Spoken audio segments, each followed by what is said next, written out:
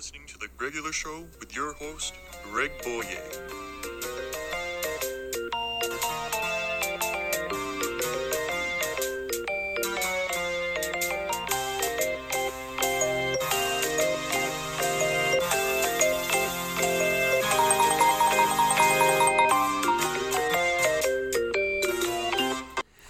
What's up, guys? This is episode 54 of The Regular Show, and I have a guest returning that we haven't seen in a few weeks.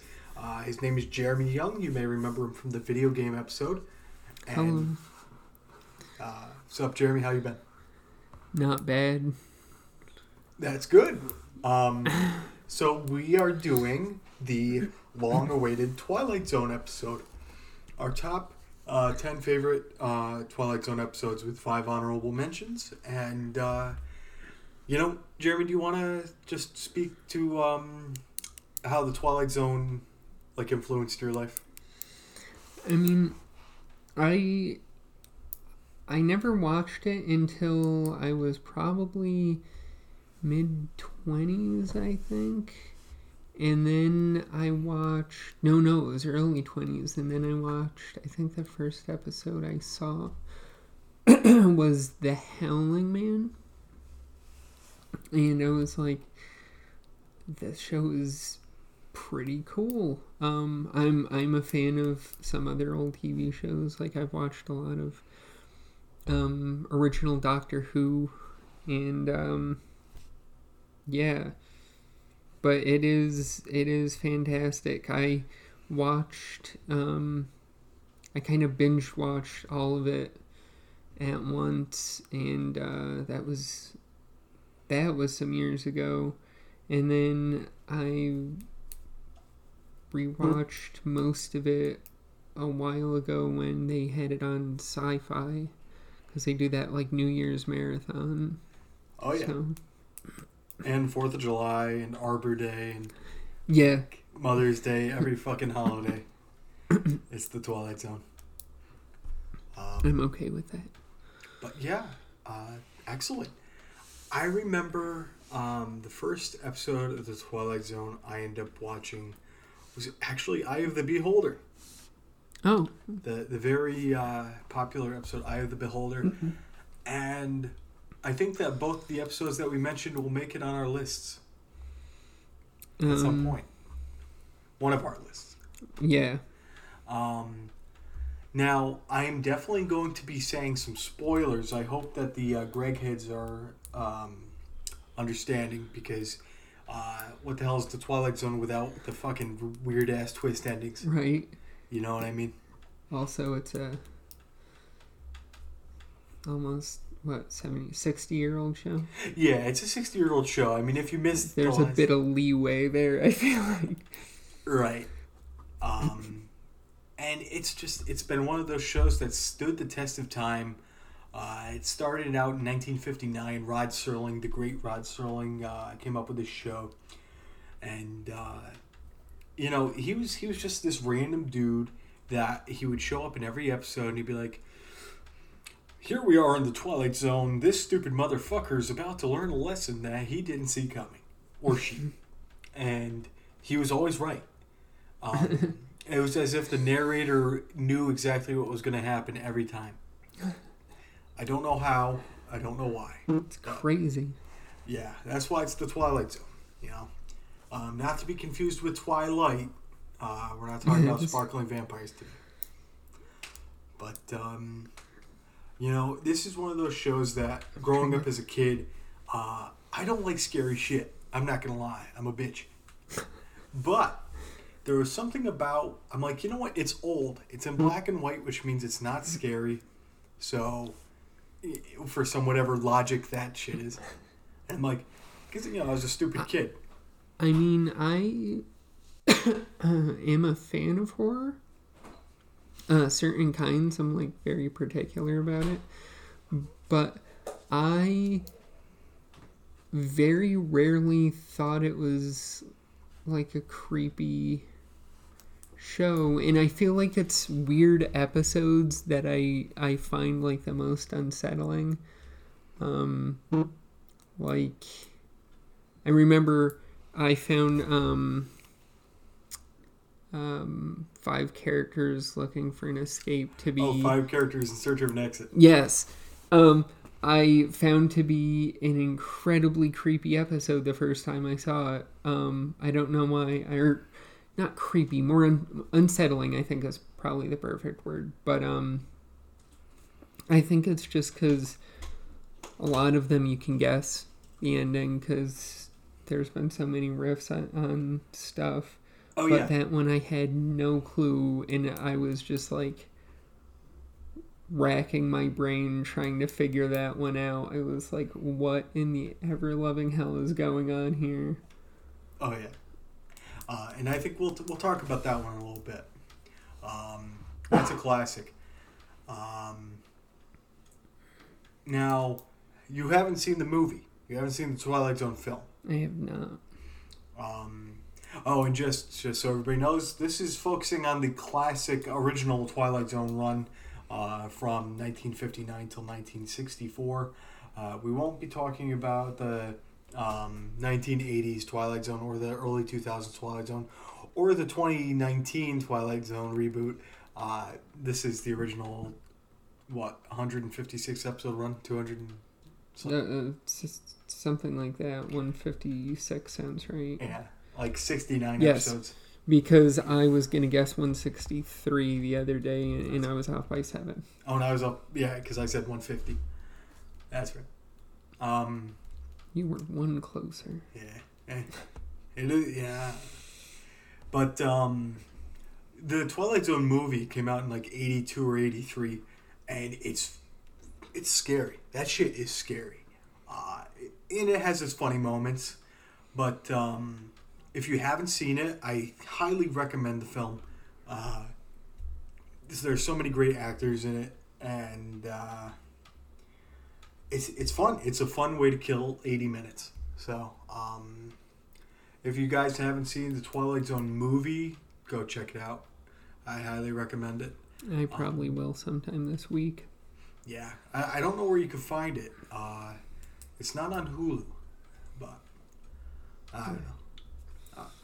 But anyways, every episode, can't be the best episode ever. Some of them have to be shit.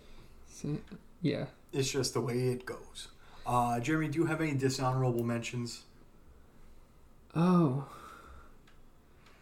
Any episodes that you watched that you're like, fuck this? I'm going to be honest. There's multiple episodes that take place, like, during the Civil War for some friggin' reason, and I just don't care. Like, I've watched them all once, and I don't even remember them, because I just remember passionately not caring. I'm like, there's no robots in this. Why the hell should I care? I like that. I feel like I've probably not missed, but forgotten some decent episodes. Or just, like, had them on in the background and not paid attention because I'm like, oh, another damned Civil War one, and then just, and I'm sure I've not caught a decent one that way, but yeah, I still can't force myself to care. Excellent. Which is weird because I like history. Right, but in terms of storytelling, the Civil War and the Twilight Zone are kind of two different entities, and yeah, the combination of the two are kind of odd. I got you. I know there's that one episode, the occurrence at Owl Creek Bridge, where the guy gets hung. Oh, yes. Yeah, that was, like, traumatic for people. The guy legit gets hung, and they show it. I mean, they, some special, like, it's a mannequin or something. I don't know. It's the 50s, man. Yeah. Yeah, that's true. I wasn't there, so I don't, maybe the guy actually got hung. But, that was a weird one. And then, so for me, my least favorite episode of The Twilight Zone is actually one that you mentioned already. It's going to be one of my favorites, isn't it? It's 5 characters in search of an exit from season 3. So, talked about it for a second, and let me just find. And we did rewatch that one the other day, and I forgot it. I do like that one more.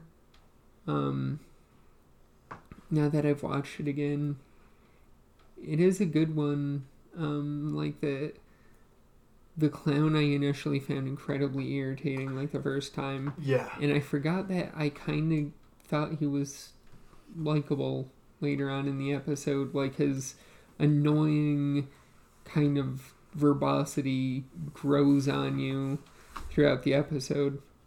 Maybe for you. To me. Right. And the ending was something. It was funny. And I'm going to spoil it. Obviously, the Greg heads want to hear the spoilers. Part of me feels like when the Greg heads are listening, they're like, oh, this is great, so I don't have to watch the episode now. But I do recommend, if people haven't seen the show, to check it out, because it's a great show. But yeah, this episode, you got this army major guy. He wakes up in this fucking big ass jar or some shit. It's like a big cylinder, and like it's just a wall. It's just walls all around, and also inside this thing there's a hobo, or they refer to him as a tramp, a homeless person. I don't know what the appropriate term for that is. And then there was a ballet dancer, some guy playing the fucking bagpipes. Terribly. Like, I know the bagpipes aren't, well, subjectively, but aren't a great sound, but he really sucked. Holy shit. Or maybe he wasn't playing my thing, but I would have killed myself if I was in that bucket with him. Oh, God. Or him. Either way. 6 of 1. Right. And it was funny. And then the clown, of course, who wouldn't shut the fuck up. This guy just kept talking the whole episode. Yeah. And he's like, we don't know how we got here, but here we are. And so basically throughout the episode, the army man's the only guy who's really trying to get the fuck out. Everybody else is kind of just like, here we are, we're stuck. This is how it be. Yeah, this is just the way it goes. And this army man's like, fuck that. No, we're getting out. We're getting the fuck out of here. And I don't care if we have to crawl on each other's shoulders and jump out the fucking whatever this is. So they try a couple times. The ballet dancer, she's like, I pulled a leg or whatever. So then they don't do it with her. And then he repels himself, this is the spoiler, over the wall. He finally makes the break for it after 20 fucking minutes of them in one location talking for 20 minutes. Yeah. I don't know. I'm an asshole, but I really didn't care for this episode. And the very ending, you just see a toy on the ground. And this little girl's like, oh, I found a toy on the ground. And the lady's like, oh, put it back in. It was for the Salvation Army or something. Yeah, for like a doll toy drive for Christmas. Right. Toys for tots.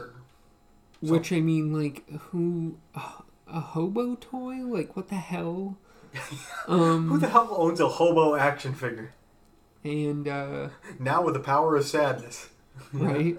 The whole episode, I said it before when we were watching it the other day, it's like Toy Story plus more existential dread. Which is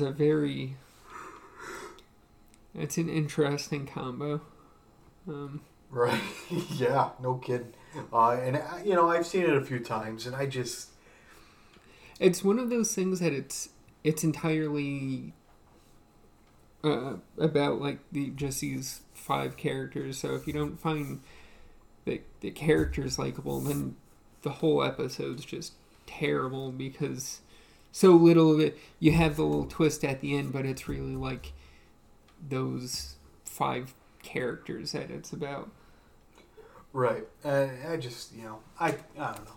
At a certain point, after the 15th minute, I'm like, just get out of the fucking jar. I was dying. I was like, can this please end? Because I have to know. Like, I wanted to fast forward it or something, because I could just,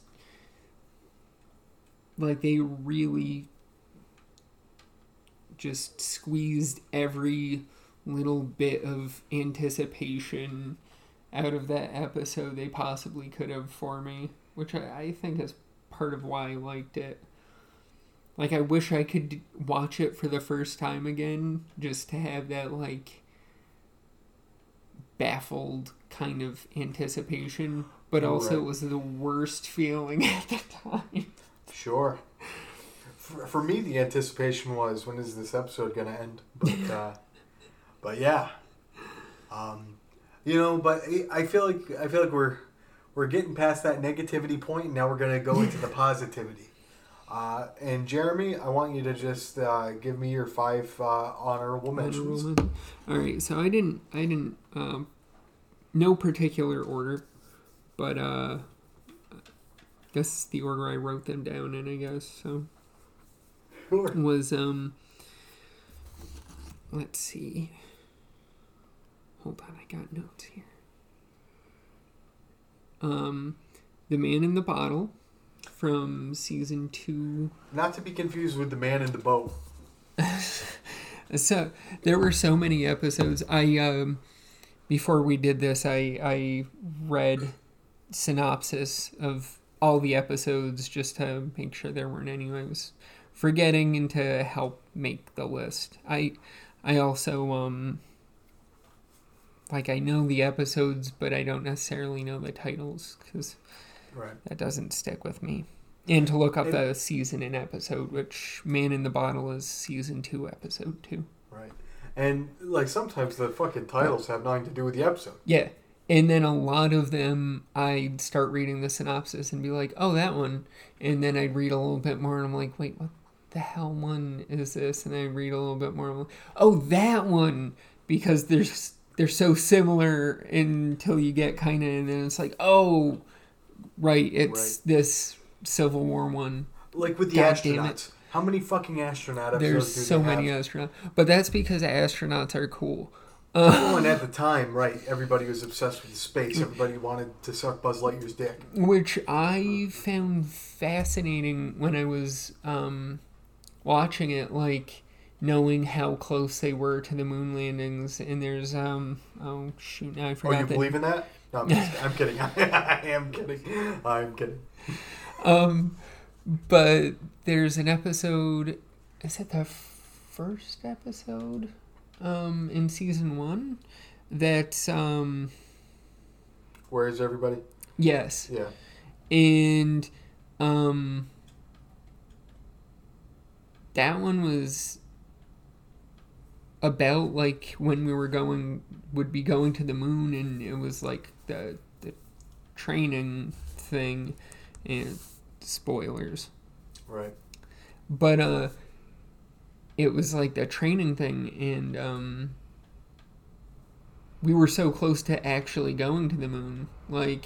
It's one of those impressive things, when I think of the original Star Trek and realize technologically we're more advanced than Star Trek was now, which is just kind of a cool thought to me. So, yes, The Man in the Bottle. Anyway, but yes, The Man in the Bottle. This was my favorite. I feel like they did a couple episodes that had a kind of monkey's paw vibe to them, of wishes gone wrong. Right. This just happens to be my favorite because I think it's hilarious that he turns himself into Hitler, which... Wow, I feel with zero context, it's just what the fuck is this episode? Yeah. And then the ending killed me because it's just such a petty curling of the monkey's paw, where he gets a bottle and there's a genie in it, and like the Christina Aguilera song. Yes, there is a genie in the bottle. And they offer him, it offers him 4 wishes. So he,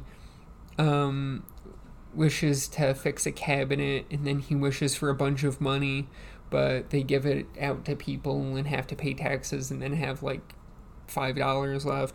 And then, he wishes that he's aha, I got it. And he wishes to be an all-powerful leader that couldn't be voted out of office, which to me always seemed weirdly specific, and he turns into Hitler, which, as is the case with monkey's paw things, damn, technically, you're right. Yep, you got me there. So obviously, he changes that wish. He uses the last one to be like, nope, forget it. You just get rid of all of it. And he so smashes the bottle, or he throws it in the trash. He throws out he throws the bottle out in the trash, and then he's picking up he's cleaning something up or something like that, and then he breaks the damn cabinet, so he got literally nothing out of it. And I think it's the best done of the monkey's paw ones. Right, and it's, be careful what you wish for. It might come true. Or it might come with a bunch of fucking side effects. which may be temporary Nazism, which I think is probably, I would take temporary nausea over temporary Nazism, but I hope everybody would. Right? They don't, though. Things happen. What about the next one? What's the next honorable mention? So my next honorable mention was The Purple Testament, Season 1, Episode 19. And that one is this guy, and he's in the military, and he starts seeing auras of, on people's faces, like a glowing aura on people's faces, when they're gonna die soon. And the big twist, okay, spoilers, is that at the end he sees it on his own face, and then he's like, oh shit. And then they drive off into the jungle, and some guy's like, hey, watch out, they're not done sweeping that for landmines. And surprise, and he's like, land what? Exactly, hits a landmine and dies. And I just thought it was interesting. I mean, once again, well, I don't know, not that it's not original, but there's, I feel like, similar, not necessarily specific concepts, but stuff with a similar vibe now that I feel like looked at this episode and were like, this is something interesting. Like stuff in, I'm sure there's something in like Beyond Belief, Fact or Fiction with Riker. Oh, Jonathan Frakes. Yes. And which is also a fantastic show. Now that I watched when I was, I don't know, 10 or something, and that did scare the shit out of me. I was also a coward of a 10-year-old, which, I mean, I was 10. Aren't we all? So, but anyway, I just thought it was a very well done episode, and I liked the acting in it, and I thought the concept was done really well. It sounds like something that like you would come up with as a kid for like a nightmare. Like, he's got the purple spot. Yeah. Yes. Or it the does. cheese touch. If you're a fan of Diarrhea of a Wimpy Kid. Oh, is that like Midas? I never read that. No, it's like, oh, he's got the cheese touch. He's go away. Stay away from him. Oh, he's got the cheese touch. Don't let him touch you. Cooties? Yeah. Gotcha. It's not really a death sentence. It's a social death sentence. See, I wouldn't have minded because I had no social life in elementary school. You'd be touching the cheese. Yeah. How about the next one? What's the next honorable mention? The next one is interesting because it's one that we watched this one the other night too. It's one that I kind of forgot I liked, and then we rewatched it. I'm like, actually, I do quite like this one, which is The Hitchhiker, which is Season 1, Episode 16, which I didn't realize this is one of the ones I was talking about. I feel like a lot of the classic episodes aren't really necessarily my favorites. which is weird to me, but You're more of a deep cut guy. I'm probably not as much as I would think, but I don't know. So the Hitchhiker. This is the Hitchhiker. Yeah. It's basically The Sixth Sense. Right. Only with a woman driving cross country, as opposed to Bruce Willis. So It's fine because her name is Nan, and she's only supposed to be like 27. She's supposed to be my age. Yeah. Her name is Nan, and I'm like, what kind of fucking name is Nan? It sounds like a grandmother's name. right, it's the kind of thing where you assume that the person, when birthed and given that name, their hair would be gray. Like they'd come out with a cane or a walker and gray hair Right. and like glasses and shit. They'd already be wrinkly. Like a baby. Yeah. It just but the other way. But and this was fine because with this episode, they keep showing the hitchhiker and he's just some dude. Yeah. Like he doesn't look scary. It's not like I see that guy and I'm like, oh fuck, I don't want to pick that guy up. Yeah, he doesn't seem Threatening. Yeah, threatening at all. He just seems like, honestly, it seems like the guy I probably could have seen like 57 times driving cross country and forgot him every friggin' time. Right. And I love it because she picks up some like sailor dude. And Yeah. At first the dude's like, oh man, this chick's hot. And then very quickly he realizes, oh, she's crazy. Right? I thought that the twist was going to be that the hitchhiker saves her from like this sailor man attacking her, and then he was like, oh, she's nuts, I'm getting out of here, and she's like, wait, I'll do anything, and kind of starts hitting on him, and I'm like, wait, is this the twist? Because I didn't see this one coming either. Right. And then he just pieces out, and I'm like, what the Right, did he even bang? Yeah, like that's definitely where it seemed like it was going, and they threw me twice with it. Yep. And then what's the ending? then the ending is she calls home because she's gone 3/4 of the way across the country and not called home to be like, hey, there's this guy stalking me. Should I do something about that? Poor judgment, and finds out through the woman that's at her mother's house who picks up the phone that she died in a car accident, or a blown tire that she had at the beginning of the episode. Right. The He's car. like, that should have killed you. Yeah, and it turns out it did. But it's Shyamalan. literally The Sixth Sense. It's like the same exact idea. Or rather, The Sixth Sense is the same exact idea as this. Only I saw this episode without it being spoiled for me. Like I just spoiled it for you.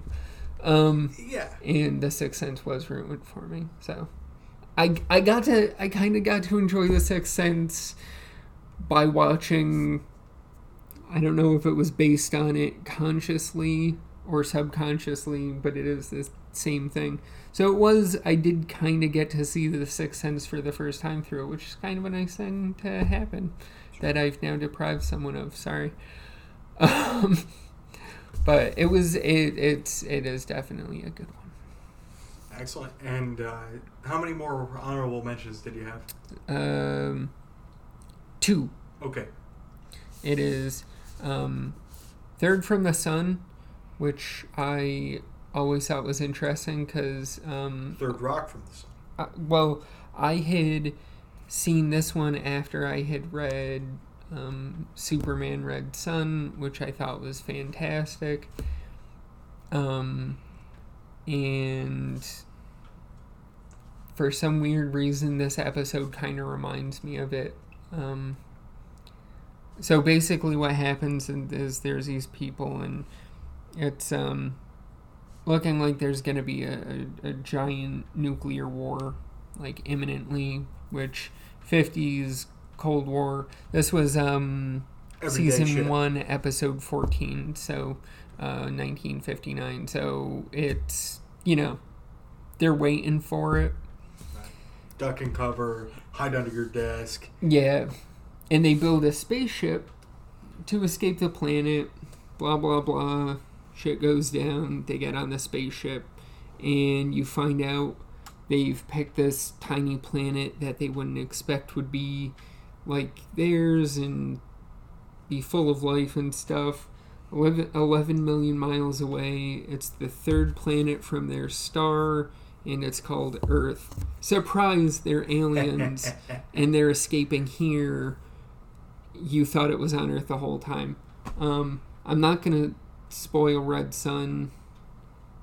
That doesn't spoil, but Superman was Russian the whole time. Yes, it turns out Ukrainian. Oh, but he was a Soviet the whole time. Oh, I was joking.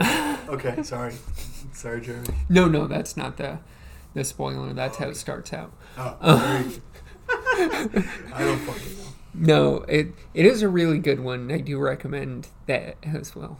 On just a side note, but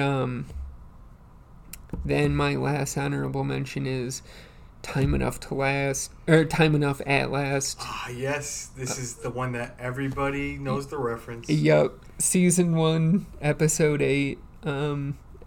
Also as seen on Futurama and Family Guy and everything.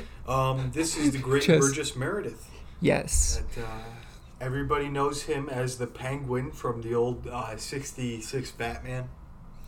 And I feel like, do we even really have to talk about this episode? I mean, if you haven't seen it, then you're probably not listening to this, because I feel like it's impossible to watch any more than one episode and not see this one. Right. It was like probably the third or fourth one I saw. It's fantastically done. Burgess Meredith it's the only thing about it I like it because it's just so good.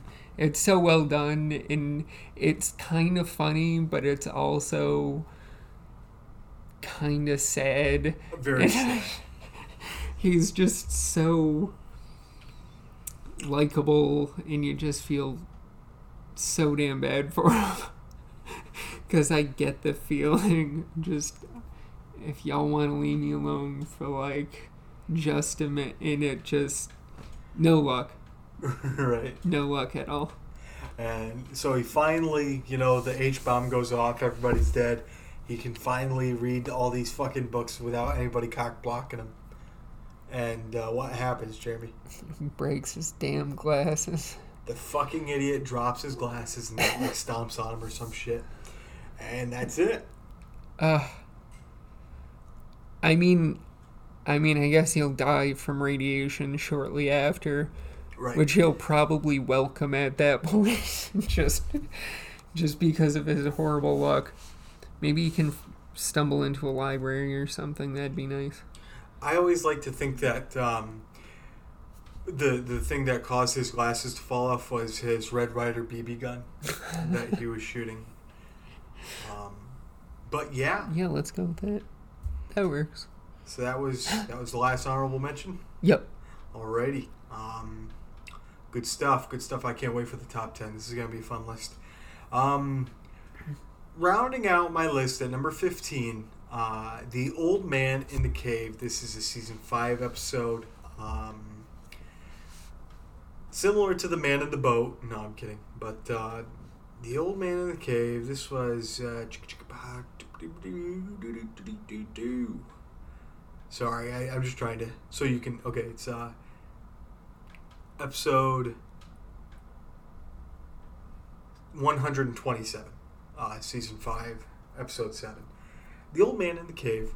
It's set in post-apocalyptic 1974, which sounds hilarious, since we're in 2021, talking about post-apocalyptic 1974. But, James Coburn was in this. You might remember him from all kinds of movies, Maverick, Magnificent Seven, The Nutty Professor. But this is a episode where like this town is filled with a bunch of people, and they all kind of like they eat very minimalistically. They live they live surprisingly like decent for like a post-apocalyptic world. And yeah, one of the better ones, I think. Right? And they get all their shit from some old man in a cave. At least that's what they refer to him as. And then all of a sudden, this guy in a military jeep shows up, and him and his military buddies are like, yo, you guys want to listen to some old man in a cave that may or may not exist? Or do you want to fucking eat your canned food and get radiation and like fucking live it up? Because you know what? Who's to say that there's radiation in these cans? That's just what the old man in the cave's telling you. He could be full of shit. You know? So are you going to be controlled by some old man in a cave, or are you going to think for yourselves? And, you know, this is one of those, it's clearly an allegory for faith-based religion and free thinking. But it's kind of... It's kind of like, well, I guess you need to have blind faith and things will work out, and don't think for yourself. Which is very strange. That's a very strange lesson. A pro-authoritarian kind of... Because, spoiler alert, and this is one of the funnier episodes to me, and maybe, I don't think it was supposed to be intentionally funny, but the townspeople finally are like, you know what, fuck it, let's just go wild. Let's do all this shit. Let's party like it's 1975, and... get drunk and eat canned food. So they finally go to the cave and they're like, let's see what the hell this thing was once for all. And the fucking old man in the cave, what was it, Jeremy? It's a computer. It's a computer, but not like the computer that we have at our house. It's like this giant ass fucking box with a bunch of buttons and circuits and beep boop bullshit. You know, from the old time. Of Fallout computer that takes up a room. Right. And how do these people get rid of the computer? This is the episode of Futurama where the fembot is the stand-in for the computer and Bender bangs it. I thought that was all... Oh, but it was also parodying 2001: A Space Odyssey. I believe so. When they're on the spaceship? Oh, yeah. That's, Or is that a different one? That's a different one. Oh, right. I don't remember what else happens in that episode. Is that the one with the Amazonians? No, that's a completely different episode. Damn it. But, I've watched I've watched Futurama through like 7 times. You'd think I'd have it memorized by now. But anyways, so in order for the people to like fucking do things for themselves, they beat the shit out of this computer with baseball bats and they just attack it. They mob attack a computer. Like a Fallout computer. Right. And like, wow, that sure showed the computer. So then it, fast forward a week later, they're all dead. Radiation poisoning. Strontium-13 or whatever the fuck. And the one man who was like, yo, you guys shouldn't be doing this is the only one who's alive. But who knows for how long. It turns out he was right. Who would have thunk? Yeah, who would have thought? The man using reason. But, I don't know. Anyways, number 14, To Serve Man. To Serve Man, this is the one that everybody knows it. He's the alien that kind of looks like the Elephant Man. Yeah. Played by Richard Kiel, who everybody loves as Jaws in the James Bond films. He was also in Happy Gilmore. Oh, I wasn't sure if you were joking or not. That really was Jaws? 100%. No shit. Oh, yeah. And, I love that. This was season 5, episode...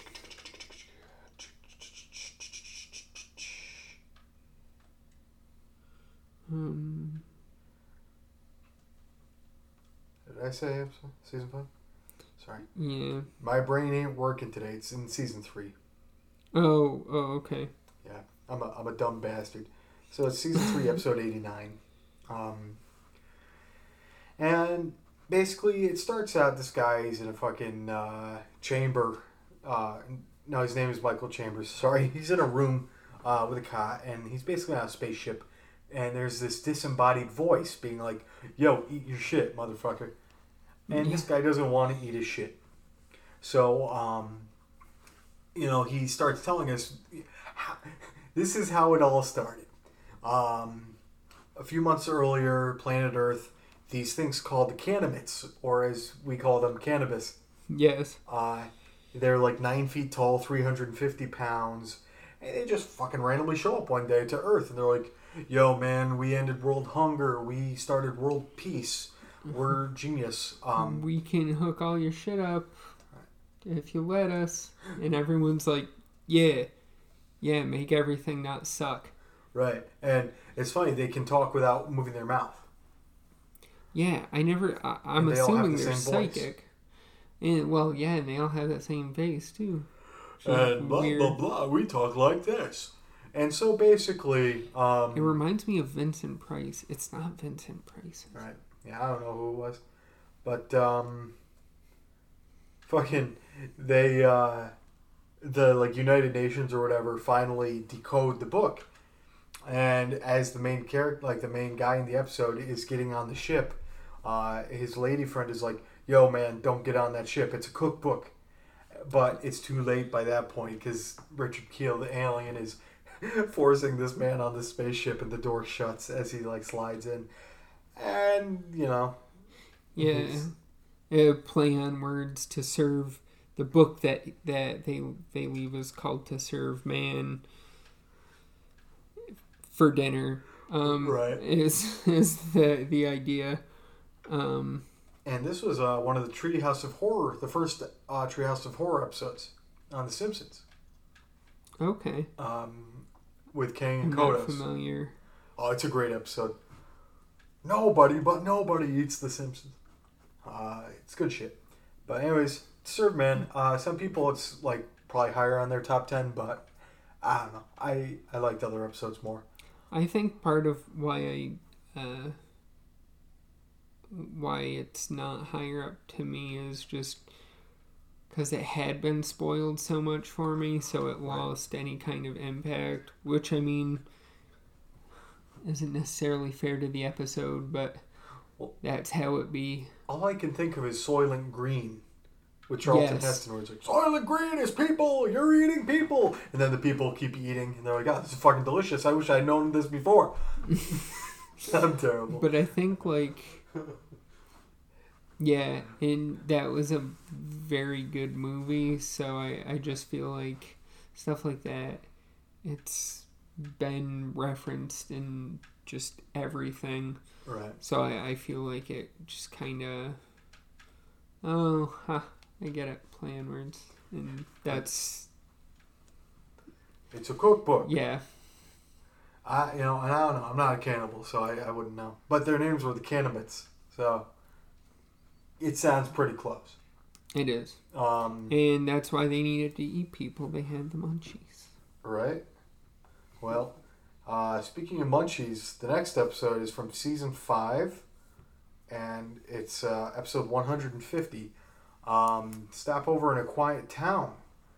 Barry Nelson was in this episode. He was the original James Bond, which people don't know that, but he played James Bond on TV. Casino Royale. I did not know that. It was like some TV show, and this was in 1954. So before Sean Connery, rest in peace, Barry Nelson was in it. And him and Nancy Malone, they play these people that they wake up in this house. And these guys got fucking lit at this party last night. And they don't remember shit, though. It's almost like The Hangover. Yeah. They just wake up and they're like, "Where the fuck are we? Let's get the hell out of here." So they start like walking around this house and shit's weird. Like everything in the house it's prop shit. It's not real. It's like toys almost. It's almost like as if they're in a giant doll house. They're like, "Oh, that's fucking weird. I don't remember that being like that." The friggin' clock is just like it doesn't tell the time. All the cabinets are painted on the wall. They're not real. The fridge has plastic food. And it's like, what the fuck? So they, all they hear is this, like, little girl laughing. They're like, yo, let's check it out. Maybe the little girl knows something. Well, turns out the little girl is a giant. And she's an alien. Because what happened was these people got kidnapped by aliens, and now they live in this alien girl's dollhouse. And, it's creepy, but, like, I don't know, it's not even that scary to me, but it's just a fun episode. And watching these people take, like, 20 minutes to figure out, oh my god, like, we're not living in a reality right now. We're in a... Like, this shit's fake. Dollhouse. Right. The grass is, like, paper mache. The train only runs the same route in a circle. Like, we're never getting anywhere. Yeah. I love it. So this is one that I had only seen it recently, and I really enjoyed it. But it really stuck with me. My second to last honorable mention is Eye of the Beholder. This is another classic that, when people think of the Twilight Zone, they think of the pig-faced people who end up to be fascists. But it's funny. This lady, Eye of the Beholder is season 2.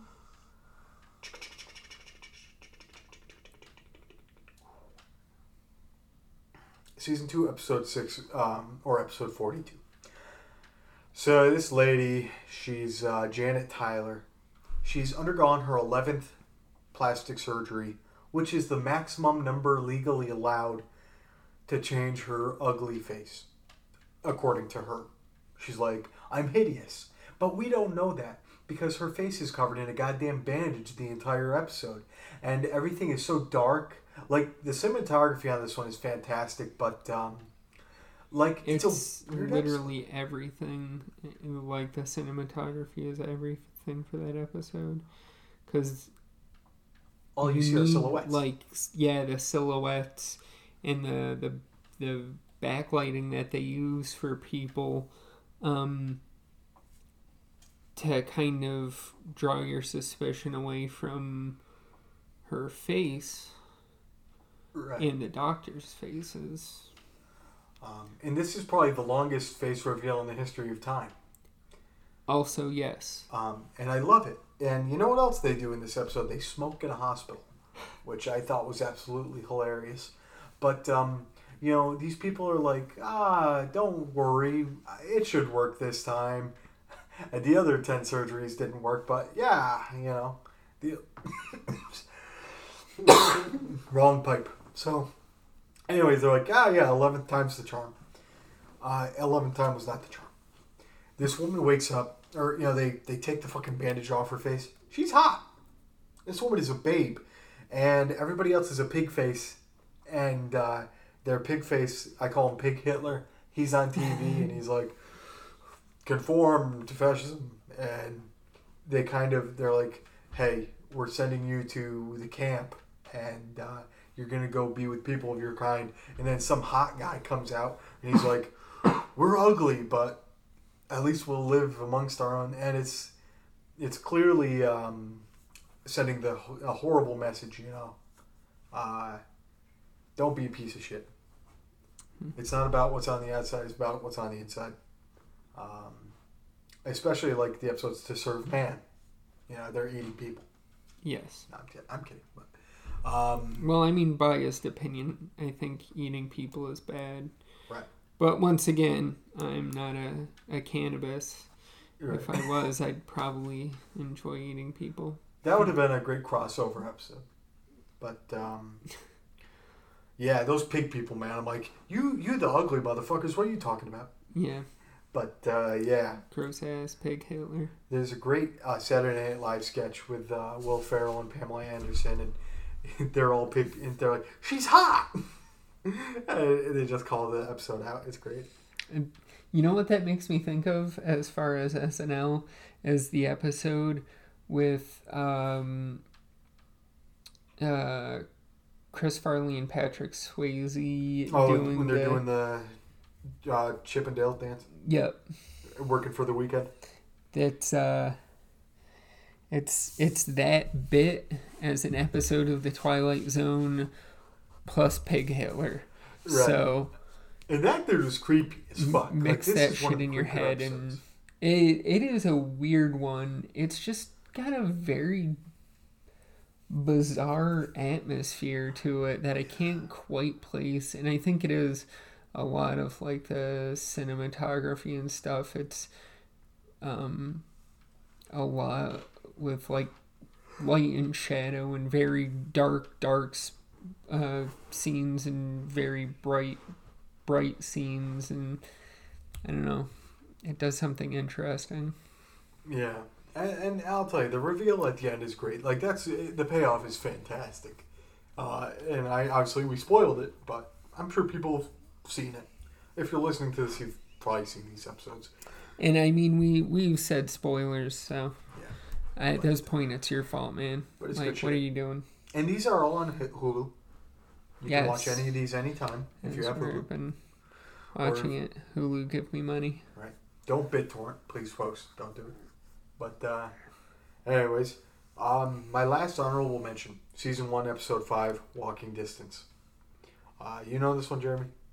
Yeah, actually, that was one of the, I read all the synopses, but that's one of the ones where I remembered like the entire episode except the end, so I ended up reading the entire synopsis for it instead of scanning until I remembered it. Right. Martin Sloan, he's this ad executive, and he's driving down the road, and he happens to be in his hometown when he was a kid, and it's exactly the way it was when he was a kid. And he's like, something ain't right. But, he walks around. A genius of a man, truly. He actually sees himself as a kid. And he's like, yo, man, that's me. And the child version of him, like, runs away. Because adult him is like, yo, kid, chill out. So he follows him to his house, because obviously he knows where he lives. And he's like, yo, Mom and Dad, it's me. It's your boy, Marty. And they're like, what? No. And the mom slaps him. They're like, fuck off, bitch. I like how she couldn't, like, see her son and then imagine him older in her head, be like, okay, I could see that. She's just like, no, fuck off. But, yeah, so then he goes back to this park and he finds himself again on a carousel. Kid falls off, and then he starts hurting. And he's like, oh shit, it really is me. And his dad ends up coming and like talking to him and being like, yo man, I get it, you want to live in the past, but you got to live in the present and look towards the future. And that's a great message. You know, I feel like I spend a lot of time looking into the past, being like, man, those were the good old days. It's like what Andy Bernard says. It's hard to tell the good old days when they're already gone or whatever like that. Yeah. On a related note, I don't know. So the hold on, okay, yeah, I just had to think because it's the name of the street I grew up on, and I just wanted to make sure in my head that it's not like a bank password or something, because I always ask the safety question. I never pick that one. But literally the name of the street we lived on when I was growing up until like 5th grade or something was Halcyon, which I don't know if you know, but it I pulled up the definition to read it exactly, but the exact definition of Halcyon is denoting a period of time in the past that was idyllically happy and peaceful. And I'm like, wow, that is on the nose, like bizarrely on the nose. And I'm like, that just seems like a street where you're supposed to be like Living a as a kid kid. on and then move away from is very strange. Almost like the law. Yeah. Almost like I lived, my street was in another zone, like maybe a Twilight Zone. Anyway. All right. Excellent. So that takes us to our top 10. And we'll go back and forth, start 10 to 1. And I was just going to ask if that's how you... Yeah. Back and forth. Yeah, we'll bounce back and forth. So give me your number 10, Jeremy. So my number... Okay, so The Twilight Zone does all kinds of episodes. There's creepy ones and sentimental ones, and there's really, really good ones where I feel like they really... Like, TV was still more or less new at this point. Right. And I feel like this was something where you could tell with a lot of episodes that they were trying to do something artistic. Not just, like, make a show, but try. And then there are episodes that are so damn bad that they're just fantastic. And my number 10 is, I feel like the epitome of that. It is Nightmare at 20,000 Feet. Yes. It is the dumbest damn episode, but so good. So, this man, played by William Shatner, because... Why not? You really couldn't ask for someone better for this episode. It would have been so bad it's good with anyone, but then you add in William Shatner, and it's like, my God, just perfect. And you know who directed this episode? No. Richard Donner, the man who directed The Goonies. Oh, yes, you mentioned that the other night. Which he got better. So that's yay making progress. So William Shatner plays this man. He's with his wife on an airplane. He had a nervous breakdown. He just got out of the whatever they called the MHU back then. I think it was basically they just waterboarded you until you stopped crying or something. The crazy nuts, they call it. Yeah, like they were very accepting of people with mental illnesses back then. Right. There's some fantastic lines about that too throughout the episode where I'm just like, holy shit, that is very inappropriate. But anyway, so he had a nervous breakdown. He is leaving the BHU or whatever it would be back then, and they're flying back, and he's nervous, but he's like, I can do this. And then he's looking out the window, and they're kind of flying into a bit of a storm. Right. It's cloudy, there's clouds whipping by, it's dark, and there's occasional lightning and stuff. But what else is it there? And then he sees on the wing of the plane the stupidest looking monster I've ever seen in anything. It's goddamn brilliant. It looks like, I don't know, like a gorilla fighter. Yeah, like if you mix Grimace with a silverback, it's the stupidest fucking thing. It looks like the dude's wrapped in a body-sized ShamWow. It's great. Okay. Like a ghillie suit from Call of Duty. Yes. Literally. And he starts ripping shit off the plane. And basically the whole episode is him trying to be like, look out the window, there's a friggin' dude on the plane.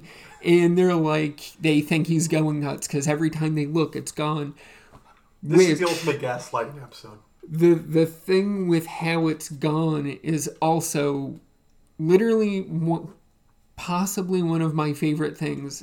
Definitely something that is eternally burned in my brain is the image of this friggin' dweeb standing on the plane ripping bits out, and then someone looks over and it just lifts up its arms and legs, and how it moves off the wing. You gotta, if you haven't seen it, you really have to see it.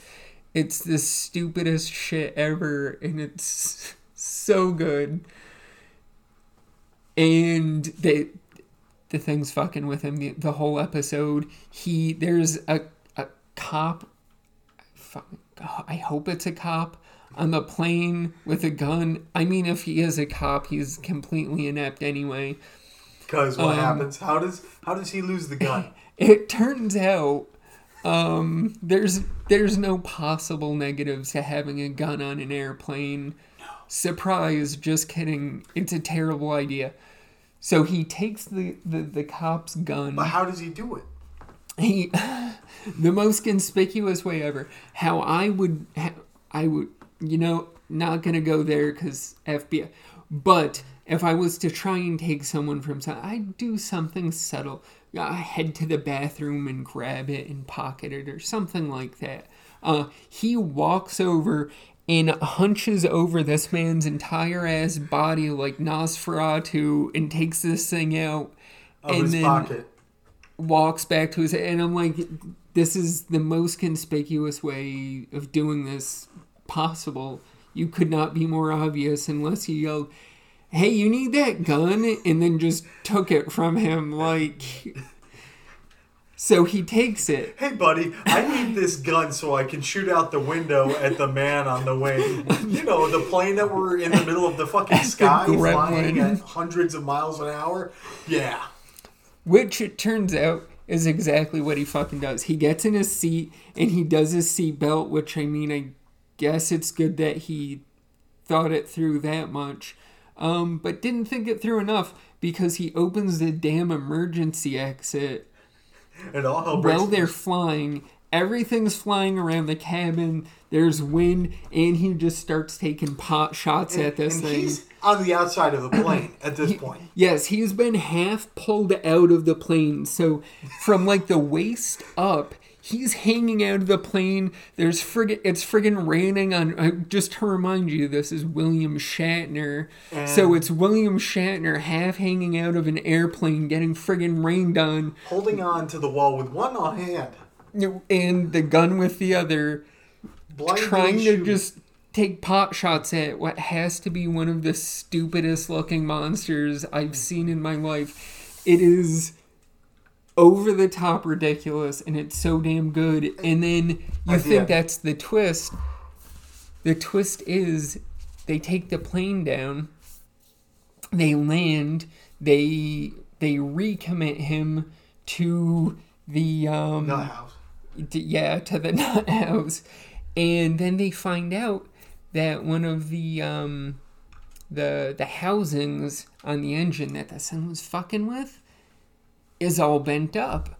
It turns out the friggin' gremlin was real, and Rod Serling's little end narration confirms that he says that here, let's see if I can pull it up. He says the flight that he was on has now ended, blah blah blah. Mr. Wilson has that fear no longer, though for the moment he is, as he said, alone in his assurance. Happily, his conviction will not remain isolated too much longer, for happily, tangible manifestation is very often left as evidence of trespass.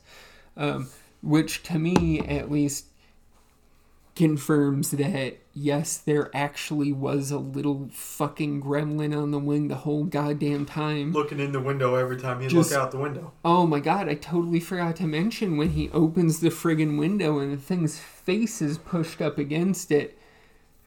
Also, just brilliant. The whole episode, it's just so... funny.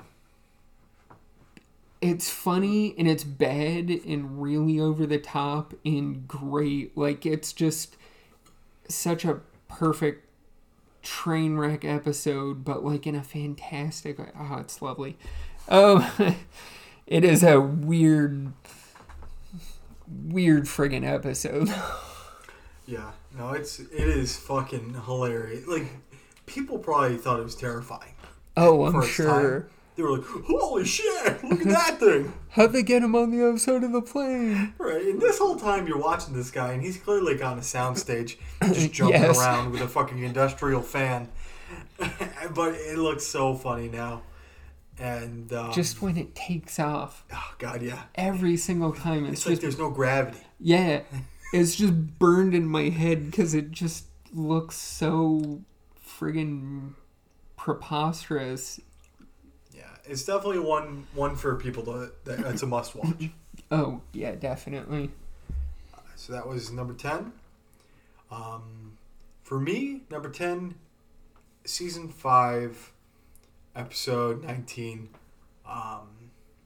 It's also the 139th episode. It's called Night Call. And this is the one where the old lady, Elva Keene, she's like super old, and she is getting these weird fucking phone calls in the middle of the night. It's stormy out. So, she keeps picking up the hello, and all you hear is like static. And she's like, hello, and she's being really raggedy, and and there's nobody on the other end. So she's like, bunch of fucking kids calling my phone in the middle of the night. And she has her word for word, that's what she says. Yeah, verbatim. Yeah. So the next day, she picks up the phone again, and this is basically just it's like the opposite of a telemarketer. It's like whoever's on the other end of a telemarketer has to deal with it. And the amount of phone calls she gets in this episode, I think she gets probably 20 different fucking phone calls. And she's hello, and she's got a nurse that helps her out, and the nurse is like, yo, you want me to pick up the phone? She's like, yes, pick it up. And so the nurse picks it up, and nobody's on the other end. And so she's like, well, we gotta trace it. We gotta call the power company because this is bullshit. So when she picks up the phone, she hears, hello, and it's like some fucking ghostly, like creepy, you're like, oh shit, what's going on with this old lady? Is she going to get got? Well, turns out the power company traces the phone call to the fucking power line. And she's like, what? What the fuck's going on? Well, turns out this power line isn't connected to anything. But it's at a cemetery next to a grave. And that grave is the grave of her old boyfriend, Brian, who she killed in an automobile accident a long time ago. And, before this, she was like, leave me alone. Stop calling, asshole. So the very last phone call she gets, she's like, oh, wait, no, it's him. It's him. I can talk to the dead. Holy shit. And she's like, please, don't not call me. Please talk to me. And he's like, no, you told me not to. And that's the end of the episode. And it's just so fucking funny to me. I don't know why. As a kid, it scared the fuck out of me. Just the disembodied hello. I'm like, God, that's terrifying. But the older I get, I'm like, no, that shit's funny. It very much has a scary stories to tell in the dark vibe to it to me. Right. In a good way. He's calling from outside the house. Yeah. But that was number 10. So, number 9. Mine. Number 9 is this is one of the more sentimental episodes that I like. One for the Angels, which is actually season 1, episode 2. The very second episode. And basically what it's about is this guy who he's a salesman and he sells toys and things, and he's kind of friends with the neighborhood children, but not in like a, murderer kind of way. Or creepy, like a piece of shit way, no. He's just a very nice man and a salesman. And everybody loves him. He's genuinely liked. And who comes death to see him? comes Mr. Death. Yes. And he's like, yeah, time's up, more or less. Right. And he convinces Death to let him stay alive until he makes one amazing sales pitch, like the best sales pitch ever. And one for the angels. One for the angels. And Death is like, okay, fine. And he's like, well, funny thing about that, I'm retiring tomorrow. Loophole, I live forever. And Death's like, okay, yeah, shit, you got me. So what did you do? It's a very agreeable thing from Death, but Death also is like, well, that means someone else is gonna die instead. He's like, sucks to suck. So what is this episode really a precursor to? So Final Destination. Yes. It is 1959 Final Destination. So one of the little kids that he's friends with, Maggie, she ends up getting hit by a truck. Now, if a child gets hit by a truck, what are their chances of survival? I mean, in her case, not great. Well, for anybody, like, you get hit by a truck, you're dead. I assume that children are made of rubber, though. They're highly indestructible. I mean, Maggie wasn't, but, you know. Well, she's only in a coma, though. This is true. She is in a coma. She didn't die. Yet. But it's one of those imminent things. And so the man, Bookman, he sees Death again, and he he makes this plea for her, and he says that he'll go with him instead, and Death's like, nah. And she wakes up, and they tell him that he'll live, and he's like, well, that's perfect. And Death is like, yes, but now you've completed the final bargain. You have made one for the angels by bargaining for her life, and now I get to take you. That's how it works out. And he's like, you know what? That's fine. And they mentioned the ending, and I love it. It's my favorite part. But he brings his suitcase to, I guess, try and grift people in heaven. Yeah, you know. No, but he says you never know when there's someone who might need something up there. And then he gets kind of nervous, and he's like, up there? Like, I am going up there, right? And Death says, up there, Mr. Bookman, you made it. And I'm like, that's a nice one. I mean, it's kind of not an upper if you think about it. But I guess he was going to die anyway, so kind of a wash. But yes, that is my number 9.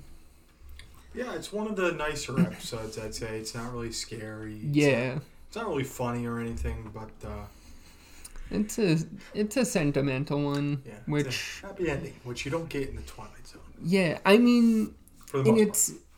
Yeah, a lot of the happy episodes are happy in like a poetic or Allegorian justice kind of way, where it's like irony. Yeah, ironic and people getting their comeuppance. But this one is just kind of nice. It kind of works out for everyone, even Mr. Bookman, who dies because, he's going up. So I guess, best you can hope for that kind of situation. Oh yeah. That was episode 9. Yep. For me, episode 9, it's season 5, episode 6, episode 126 in total. Living Doll. You have Mr. Kojak himself, Telly Savalas, playing this dude, Eric, and he's a dick. This guy's a real friggin' dickhead. His new wife and her daughter, his stepdaughter, she goes out shopping, you know, and the mother's like, yeah, don't tell Daddy about this doll, you know, this is our little secret. And as she walks in, he's like, our little secret? What are you talking about? And she's like, the kid's like, check this doll out. And the guy's like, doll? What the fuck do you mean you got a doll? And, a fun guy. So, the little girl is like, come on, please, can I keep it? And she's like, the girl needs it. The kids are dicks, and this is her safety doll. This is her comfort zone. After coming through a divorce, like, the kid needs love. And clearly she's not getting it from this Eric guy. So, Taki Tina comes into the conversation. And for some people, this is the OG Chucky doll. But I feel like Chucky was an evil prick, where this doll is basically just carrying out justice on behalf of this kid. But anyways, it's pretty much told through the perspective of Telly Savalas' character. And he's a real asshole. Like, he's like, I don't like you, doll. I'm going to kick your ass. And the doll's like, I wouldn't do that. I don't like you. And he's like, you don't like me. You're a doll. You're a toy. And this whole time he thinks it's his wife talking, like, through some walkie-talkie or some shit. And the wife's like, I don't know what you're talking about, man. You're nuts. And but he's not nuts. And she's not talking through the walkie-talkie. The doll is alive. Hence the title, Living Doll. And who could have seen it coming? Right. And it's great because halfway through the episode, he finally wises up and he's like, I got it. I'm going to kill this fucking doll. So he brings her out to the garage and, steals her from the kid. And the kid, like, throws a fit. And he's like, nah, I ain't playing this game. And he puts the doll's head in a fucking vice grip. And he friggin' cranks it. Nothing happens. It's like, what? Yeah. This is bullshit. I put a doll's head in there, fucking pop. He puts it on the table saw, and the fucking table saw, he grinds it at the neck, fucking pulls it out, it's pristine. Nothing's happened to it. It's actually probably in better condition after the saw than it was before you put it through the saw. It polished it up a bit. Right, and then he's like, all right, time to get the blowtorch. Fucking blowtorch is the thing. Nothing. The blowtorch turns off every time he flicks it on. It's like, no, come on. And oh yeah, I forgot about that. It's great shit. Great, trickery, however they did it. The only thing he doesn't try and do is stop being such an amazing asshole, which at that point seems like the path of least resistance. You would think. So he throws this thing in the trash, puts the lid on it, and what happens? The doll comes out of the trash can. How? We don't know. But, Saint. Yeah, it's terrible. Well, it's not terrible. It's funny. But, the end of the episode, he's a miserable prick. And he's walking down the stairs to go smoke a doobie or something. I don't remember. And what shows up on the floor right at the top of the stairs but the doll. And the doll trips him. And he takes this fall down the stairs. And you're like, that probably wouldn't kill him. But who knows? It's the 60s. People were a lot weaker in the 60s. No, I'm kidding. But he's dead. The guy dies. And the doll, the mother, sees it. And the doll's like, yo, bitch, you better not be mean to your kid. I'm Taki Tina, and you better be nice to me. Yeah. And so, that episode alone drove up sales of talking dolls like 10,000%. No, I'm kidding. But did absolutely nothing to the numbers for child abuse. Yeah. That's sad. But just it's a great episode, and one that everybody should watch. And it's a great lesson. Don't be a dick. Right. the sentimental one, and then I wonder if Mr. Bookman sold her the Talkie Tina. Would have been perfect. That would have been funny. But that brings us to number 8. So my number 8 is A Penny for Your Thoughts, season 2, episode 16. And this was I saw this one much later into when I was watching it, and I thought it was a great one. It's a pretty no standard. This guy is going to grab a newspaper. And he's just your run-of-the-mill, like... he works at a bank. He's a bank clerk, and he... Kind of meek? Yes. Which is... He is a meek guy. He is not overly assertive. And, so he... This was Dick York from Bewitched.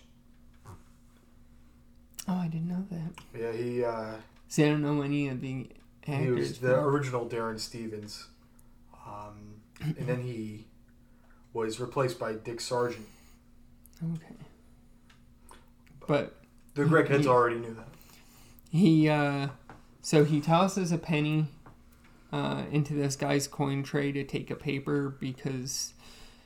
Man, can you imagine paying a penny for a paper? Anyway. Hell yeah. And it lands on the edge. And they're like, wow, that's pretty crazy. That's neat. I'm going to leave it like that. Like, you don't see that every day. And he was like, yeah, right? And he almost gets hit by a car. And he becomes schizophrenic. He starts hearing voices. The driver is like, hey man, are you okay, kind of thing. But then he hears him saying angry, mean shit to him. And it's like, that's weird. And he starts hearing his boss saying something about having an affair with a mistress. And he realizes that he can hear what people are thinking. D&D spell, learn read surface thoughts, I think it's called. But there's a coworker that he's got a thing for, and she's looking at him and she's kind of admiring him, but wishes that he was more assertive. And oh yeah, don't we all have that problem? So a bunch of stuff happened. He hears a bunch of people's thoughts and things they're planning. He hears this old guy thinking about how he wants to steal a bunch of money from the bank and go off to Bermuda and stuff. And so what ends up happening is he can hear all these people's thoughts. He gets a promotion from his boss, and he threatens him by being like, I'm going to tell your wife about the affair that you're having, or I need a promotion. And he gets he blackmails. He blackmails a vacation to Bermuda, paid for by the company, for the old guy who wanted to rob the bank and go to Bermuda but was never going to. And he gets a date with this woman that he's very into. And so he... Whew, sorry, folks. Bless you. And so he gets a date with this woman, and then he comes back. He buys an afternoon paper and puts another penny in it, and he knocks his original penny over. The guy at the stand is like, oh darn, that was neat. Which is incredible, because that means that nobody bought a fucking paper from this poor vendor for hours. He's just like, no, don't put it in that. That's cool. This guy just threw it like that. And he's like, but which is weird to me, because if I walked up to like a newspaper stand and there was just a nickel sitting there on its side, and there was someone like, no, don't worry, a guy just flicked it like that, I'd be like, okay. sure, whatever you say. Like, I'm not going to believe that. Like, that's one of those things, if I don't see it happen, I'm going to be like, bullshit, prove it. Right. You could just play, whatever. Anyway, so he knocks the coin down and he discovers he can't hear people's thoughts anymore, and he really doesn't care. I mean, he got a promotion, he got a nice vacation for this guy at his job, he got a date with this woman that he's into, and it's... And he's a better person for the late 50s, so, you know, they're probably going to get married after, like, hanging out 2 more times and drinking malts or some shit, I don't know. Right. And, yeah, he realizes, I don't really want that anyway, because people are weird and I don't want to know what they're thinking, which is entirely fair. Oh, yeah. Now, you don't want to read people's minds. No. Not unless you're Anthony Fremont. I feel like it's rude anyway, but also I don't need to know how messed up what other people think is. I don't know. I don't trust y'all. Y'all are some weirdos. Deviant. I just have to be on eye bleach constantly. Y'all sick bastards. Excellent. So that was number 8. Yep. For me, number 8, also from season 1. Season 1. I have quite a bit of season 1 on mine, not gonna lie. Hell yeah. This is season 1, episode 28. Nice place to visit. And this one is, damn, I've probably seen this one 5 times. It's a fun episode. And you got this guy, Rocky Valentine. He just robbed the pawn shop, and he's climbing up this fucking fence, and he gets gadded. You know, they're just like bang, bang, bang, and he falls to the ground. And you're like, oh, he's dead. Like, he's clearly dead. You don't just survive that. Well, all of a sudden, this fucking old dude comes up, and it's Sebastian Cabot, who everybody knows him from the Jungle Book. He was the Bagheera, the Black Panther. There, I call him the one good animal in the movie that wasn't like trying to kill Mowgli. But, you know, he was also the narrator for a lot of the Winnie the Pooh shit. But he's basically a guardian angel. And this guy walks around, and Rocky's very skeptical the whole time. Like, for the first 10 minutes. He's like, yo, man, I'm going to rob you. Like, you know, oh, you got a bunch of money? Give me your money. And he's like, okay, here you go. And the guy keeps calling him Fats. So, what's up, Fats? And the guy's like, okay, man, well, listen, you know, I'm basically here to hook you up with whatever the fuck you want, so let's get shit going. He's like, okay. And, you know, they go to this hotel, and he's like, okay, wow, you know, he's like, whatever you want. And the guy can't believe, he's like, there's a catch. There's always a catch, isn't there? And the guy's like, what do you mean? What catch? No, there's no catch. And so the guy gets some babes and gets a shit ton of money, and he starts going to the casino in the hotel. And he goes and hits the slot machine. It's a winner every fucking time. Goes to play some cards.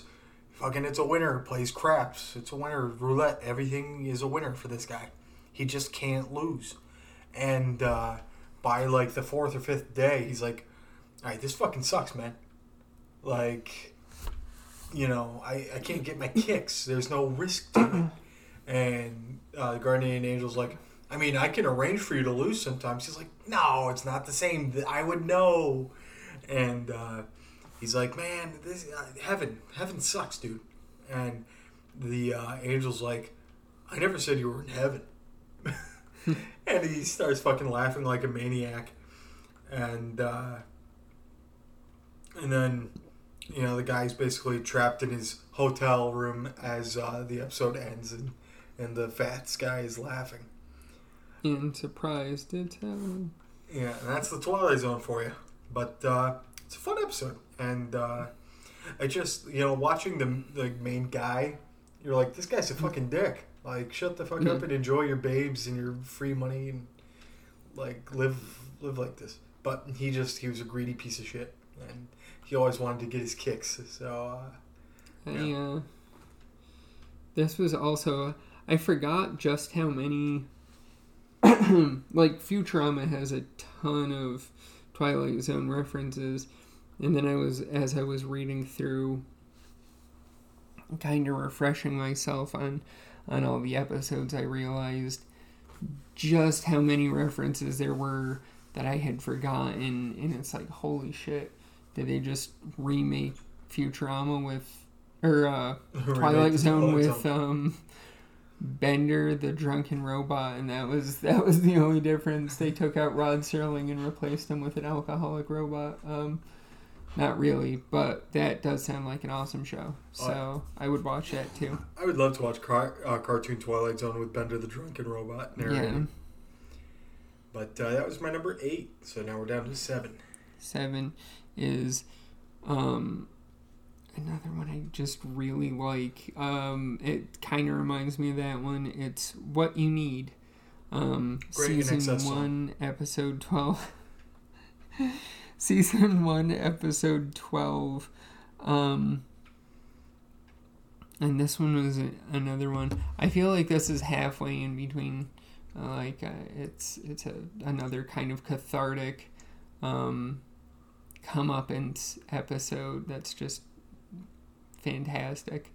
But there's this guy, and he just gives people things they need. Right as soon as they need it. As soon as they just happen to need it. And it's like weird things that it's like, what would you even need that for? What am I going to use this for? And he's like, I don't know. He goes down to Dallas, finds Lee Harvey Oswald, and he's like, yo, here's this gun. He didn't work for the FBI. But, or would that be CIA? Probably both.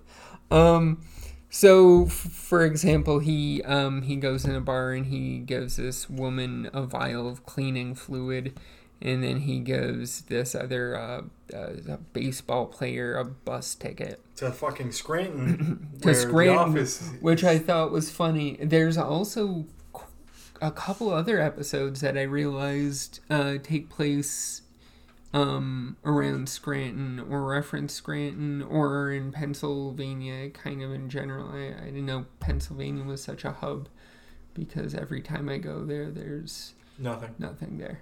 Right. I mean, yes, we're driving through the woods. Anyway, I'm sure there are things and people in Pennsylvania. I've just never seen them. So, but he gives this woman cleaning fluid and this guy a bus ticket to Scranton, and the guy's a baseball player who gets the ticket, and he receives a job offer in Scranton.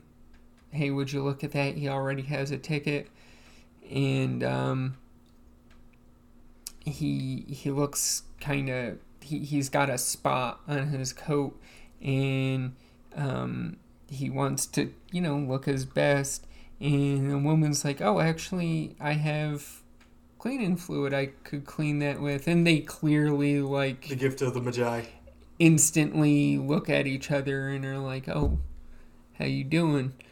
So the cleaning fluid ended up helping them talk to each other, and he can now get this baseball job, position, career, whatever. So it's just a very interesting ability. He gives seemingly random objects to people who just happen to need those objects right then. So this guy gives this angry, mean dick guy, Fred Renard, asks him to give the man to give him what he needs, and the guy gives him a pair of scissors. I'm surprised he didn't give him an ass kicking. Yeah. Well,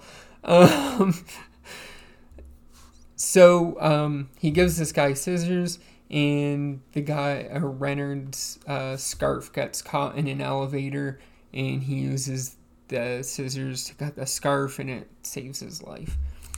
So Renard shows up at this guy. His name is I don't remember. We'll call him Pettit. Pettit, probably Pettit. I haven't watched the episode recently, but I remember the episode, and so I don't remember how the name's pronounced, and just looking at notes. But anyway, so he goes to Pettit's apartment and asking for another thing he needs, and he gives him a leaky fountain pen, which predicts a winning racehorse, and he keeps going to him to try and get stuff, and he gives him shoes that are they have leather soles, and he's like, oh, I hate leather soles, because he complains that they don't have good enough traction, and he starts coming after the guy, Pettit. Bernard starts coming after Pettit, and he's backing away from him, and they're outside in the wet street, and Pettit slips, and he gets hit by a car and dies. Oops. Renard gets hit by a car and dies, and it turns out Pettit needed the shoes because Renard was going to kill him. So Pettit needed the shoes because that's why he fell and got hit and died. And so then he gives... The episode ends with him giving a man a comb, and he fixes his hair to get his picture taken in the paper, so he's still going to go back to doing his little thing because he's got kind of the weirdest, neatest superpower I've seen in anything. Like that, it's just such an oddly specific power, and it doesn't seem like it would be nearly as useful as it was, but it turns out if, like, Pettit, you are a generous, kind person, you can help a ton of people, and it turns out you're oddly good at defending yourself, because you can get whatever you need, too, and it's just kind of a cool story, just... very coincidental. Yeah. And Or is it? It's interesting seeing it kind of set up this idea for a weird power, and kind of exploring what would that be like. Greed versus necessity. Then getting into, how those things kind of balance each other out, and how it helps him being not a shit person. So that is definitely, I like superhero stuff, and you know what, if there was a superhero, if there was a comic with a superhero with this power, I definitely want to check it out. So yeah. All right, very good. That was number 7. Yes. My number 7, season 3, The Midnight Sun. This is and we just watched this one. This is season 3, episode 10, or the 75th episode in total. This is one that I very clearly remember from the first time I watched it through. And like this lady Norma, she is a painter. And she's like living in this apartment in New York, and it's pretty much just her and her landlady. Like, we see these other neighbors that are like, oh yeah, we're getting out of here.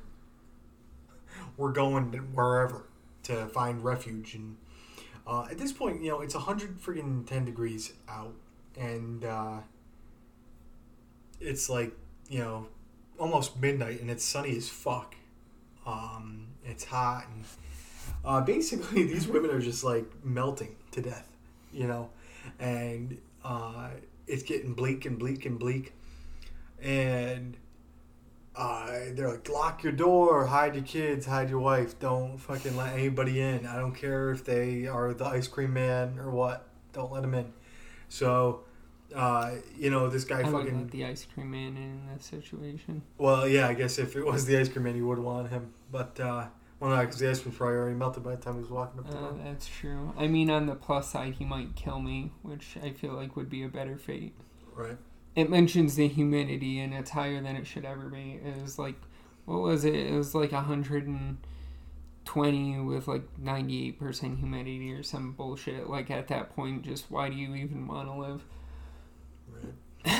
And Norma and her landlady, they're just like, yo, we gotta support each other. And then all of a sudden, this fucking dude is like banging on the door. He's like, let me in. And they're like, no.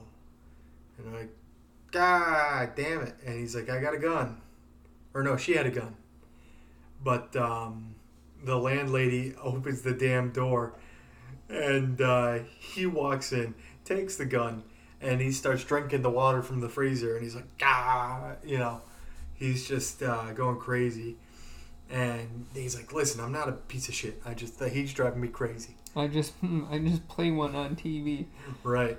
And he's like, my wife and my kid died, and I'm just a drifter going from room to room trying to find water to douse myself in.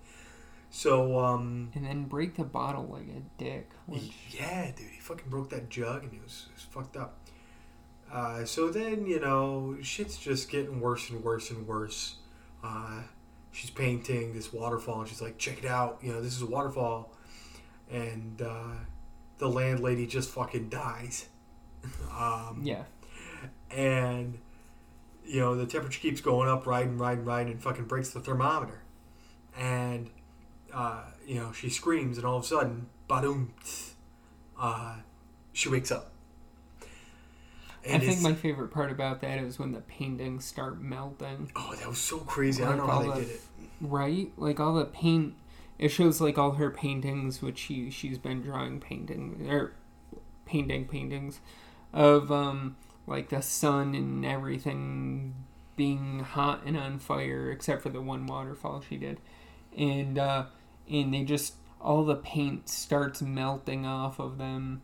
And it's wild looking. It is a crazy ass scene. Like you can tell she's like fucking losing her mind. Right. And then she wakes up. And what happened?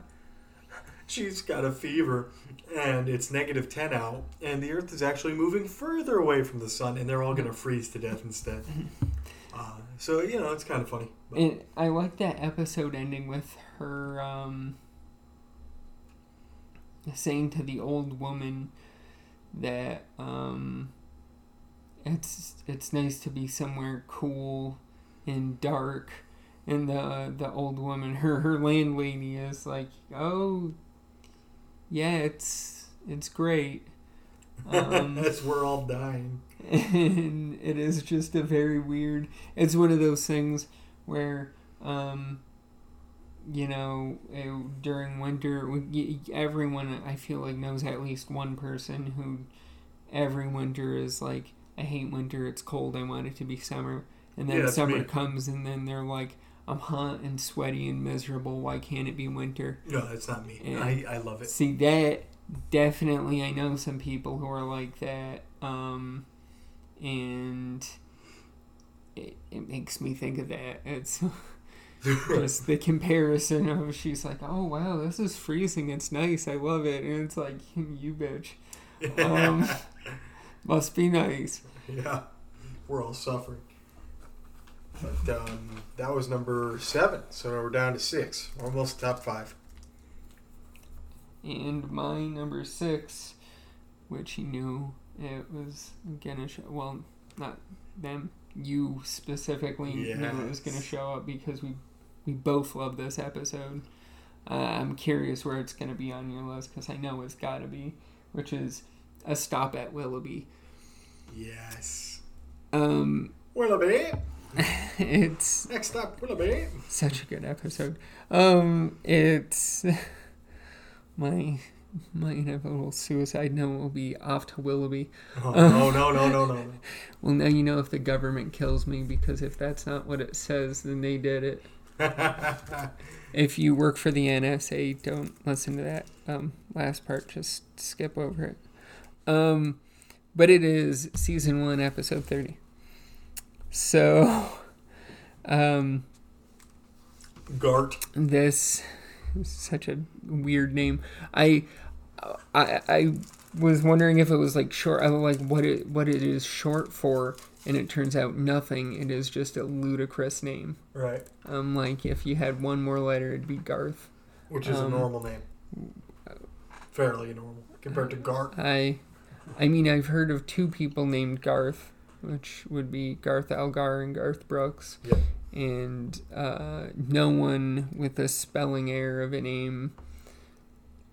Gart. So, and once again, the protagonist, I guess, of the story is a kind of unassertive. Yeah, he is. I don't know even that I think of him as being not assertive. Well, I'll get there, but almost immature. I feel like he's just more. His pacing is different. Like he's just got a much slower pace. He lives in New York City, and he's an executive at he's an advertising executive, which is a very common job, I feel like, in the Twilight Zone. It's like they're... Back in the 60s, everybody was an ad exec. Yeah. You know, they were all living the Mad Men life. It's like the 60s equivalent of like cubicle job from the 90s. Right, it's office like, worker. Yeah. At least that's the feeling I get. It's like William Shatner's character in that one episode. Well, yeah.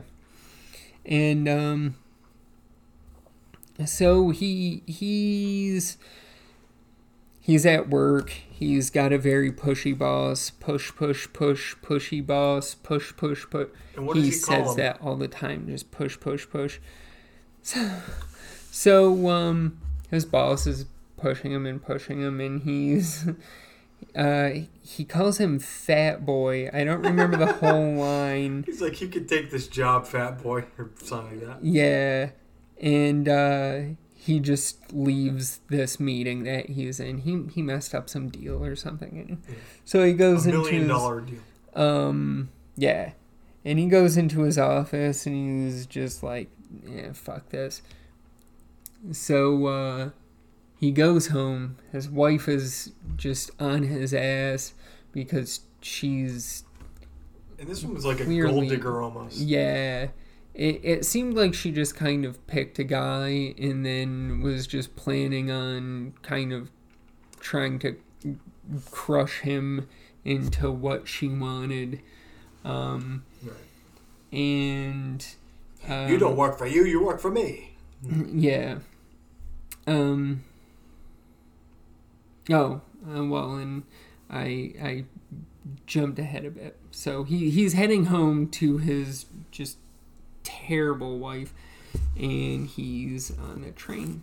And he passes out. And he falls asleep on the train. And he wakes up, and he's in not the train. Well, he's in the train. It looks much older, and there's a different conductor. He kind of is familiar with the conductor of the train, and it's a different guy. It's his old guy, and he says they're at Willoughby, and he's like, where the hell is Willoughby? And he looks out the window, and there's someone riding by on one of those bicycles with the big ass front wheel and the tiny back wheel, and there's women in fancy dresses, lemonade, and there's a lemonade bandstand, all that kind of stuff. And he's like, oh, this place looks nice. And then he gets jolted awake, and he's like, well, that's a weird dream. And he asks the conductor about it, and the conductor's like, no, I never heard of the place. I don't know. And he's like, okay, So he goes home. His wife's a terrible battle axe. And she's just a miserable bitch. She's like, you need to grow up, pal. You can't just be a Huckleberry fan. Yeah. Which, Huck fan, no. We won't go there. Oh, no. But, so, again, he falls asleep on the train, and it's Willoughby, and he's like... Next stop? Okay. And he gets up, and he's gonna get off the train, and then it jars and wakes him up again, and he's like, shit. Motherfucker just wants to go to Willoughby. Next time I am gonna go to Willoughby. And he's at work, and his boss is, surprise, surprise, a ginormous dick. He calls his wife, who also, to the surprise of no one, is 0% supportive. He's got his boss yelling at him, push, push, push. This is a push, push, push business. Push, push, push. And he just says that over and over again. Brendan thinks it's hilarious. Fucking head floating around him, and he's got her on one phone and him on the other, and his secretary just bothering him about shit he already knows about for some reason. It's like she's really trying to rub this shit in.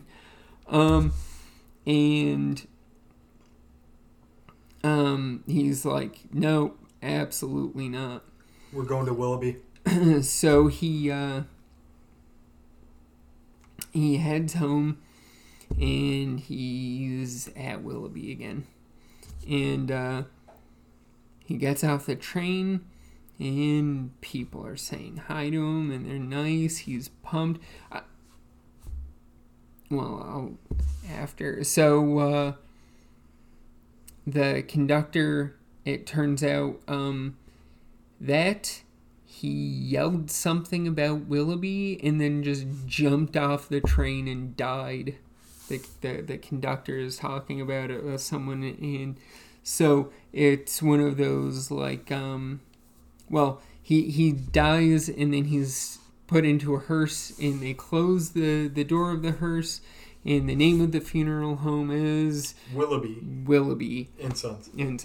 And it's I think a very interesting episode. See, my opinion is that he's just a slower paced person, and the New York City kind of exec life isn't his deal. The daily grind. But also that it's, the time period he's in and stuff, that's what you have to do. And I did find it very interesting because it's, I think, 1890-something, 8 or something like that in Willoughby. And obviously for him it's, 1960. I do find it interesting that how people have this idealized view of the 50s and 60s now, and then seeing this and realizing that the people in the 50s and 60s had this idealized view of the turn of the century, and those people probably interesting thing about H.P. Lovecraft is that he always saw himself as being a late 1700s person. Not gonna get into why that probably is. Yeah. It only has something to do with owning people. You guys can do your research and look him up. He was an inappropriate man. Look up his cat's name. So yeah. But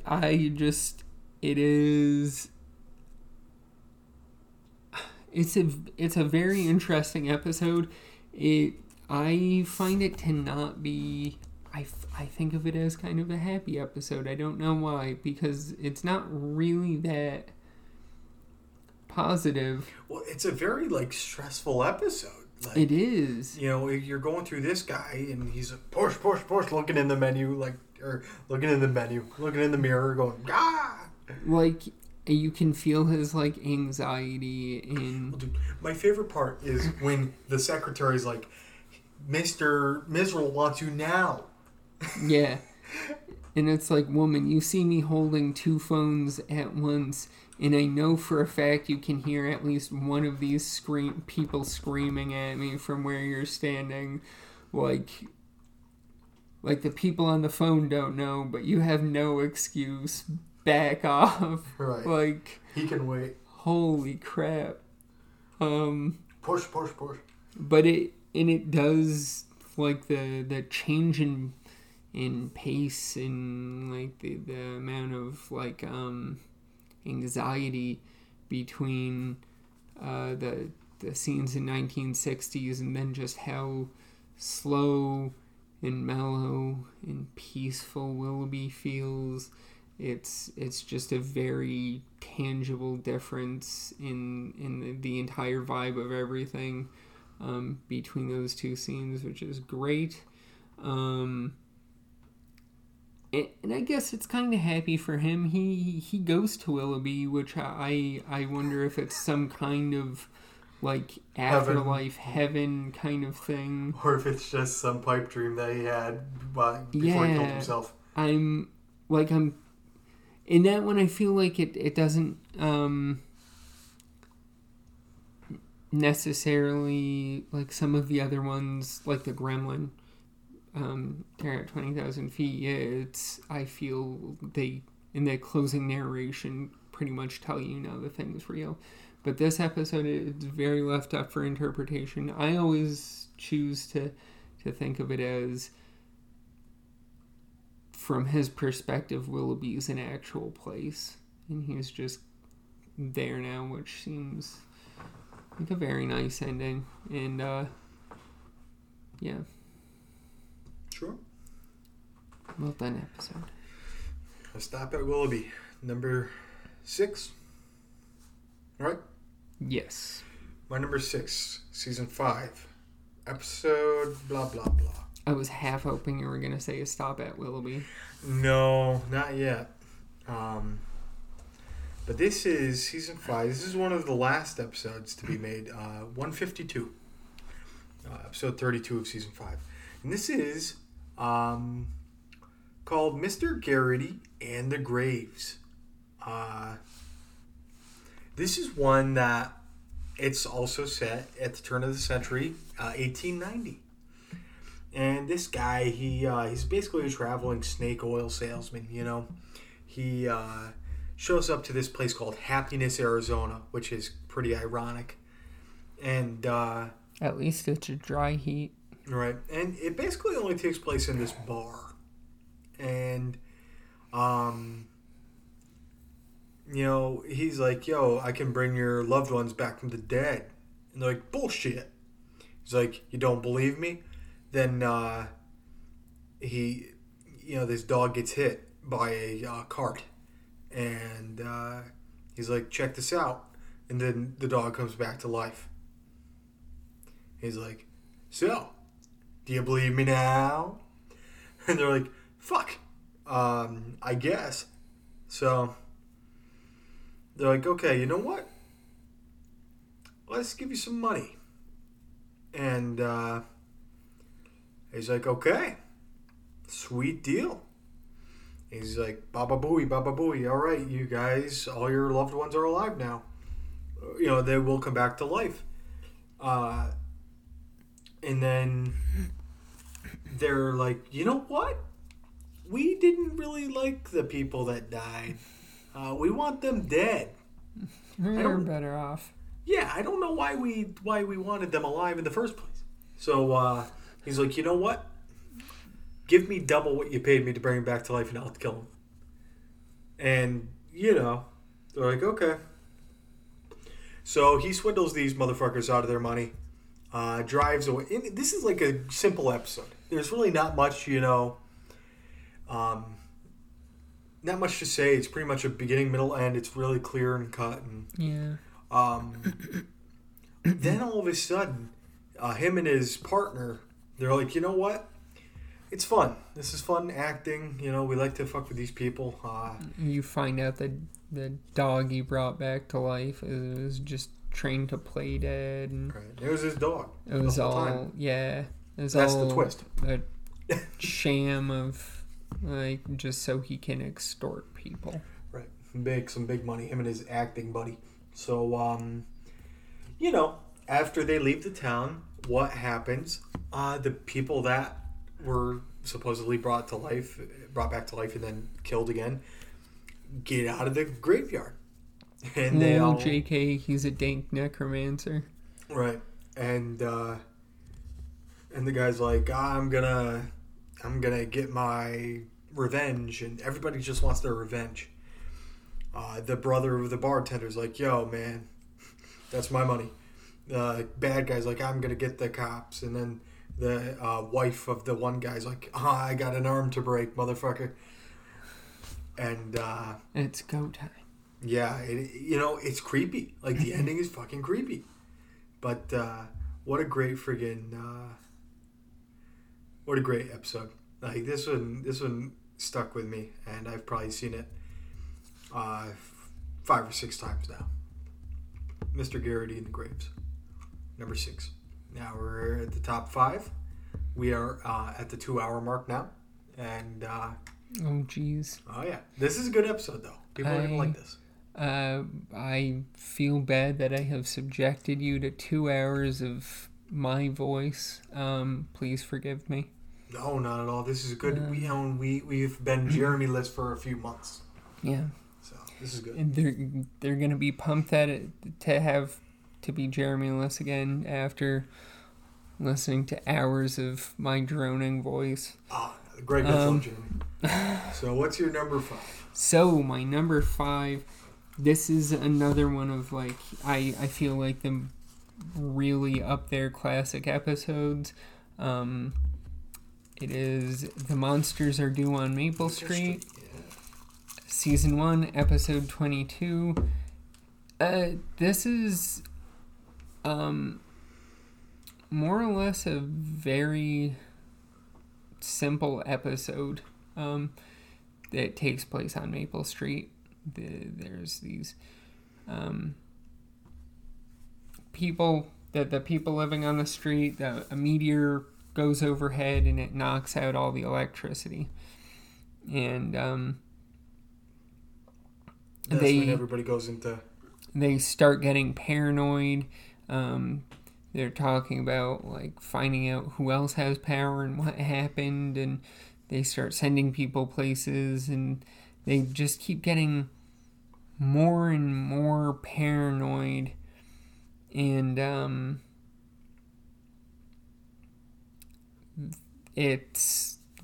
end up starting to think that it's like an alien invasion or something, and they very Chicken Little-ish. Yeah, and they just get full on paranoid, and they like a guy owns a radio, so they're like, oh, he's in on it, he's talking to the people, all this kind of stuff, and there's someone with a hammer, and they end up getting shot. And basically, the lights start going crazy again. All hell breaks loose. The big twist, well, these people go from just being like, that's weird, power's out, to them gradually becoming more and more and more paranoid and people getting killed, is you see on like a hill or something nearby that the street, there's aliens standing there. Real aliens. They were right. Actual aliens. And they start talking to each other, and they talk about how to invade Earth, all they have to do is shut off a couple lights and let people's own paranoia take over and do all the work for them. And I love it as I feel very obvious comparison to it's like the Crucible. It's just very much the Red Scare kind of witch hunt. Witch hunt kind of thing. And I mean, I feel like any any discussion about the Twilight Zone at some point gets inherently political. Rod Serling was a very political person, as I mean, not a lot of my favorite episodes, but some of my most favorite episodes are very political, and this is one of them. But, you know, there's other ones, what is it, Death's Head Revisited and stuff. He has opinions, damn it, and you're going to hear them. Oh, yeah. But it wasn't every episode, but it was a lot of episodes, and they make you think. I think this is one of the most well done of the very political ones. And it is just easily one of the best done episodes in this series. I get why it's... And great acting. Yeah, it is. And it's fantastically written. I kind of rushed through the description because it's hard to... You can't really explain how the paranoia builds, because a lot of it is seeing how the acting really carries it, and you can just see the paranoia and tension and stuff build and build and build, which is, there's quite a few episodes that do that really and people well. Get capped. Yeah, but this one I think is definitely one of the probably, I think, one of the best, if not the best, episodes, really showing like that, just increasing tension, paranoia, the mob mentality, and the witch hunt kind of thing. It nails it. Oh, yeah. So that's number 5? That was my 5. My number 5 is Season 2, Episode...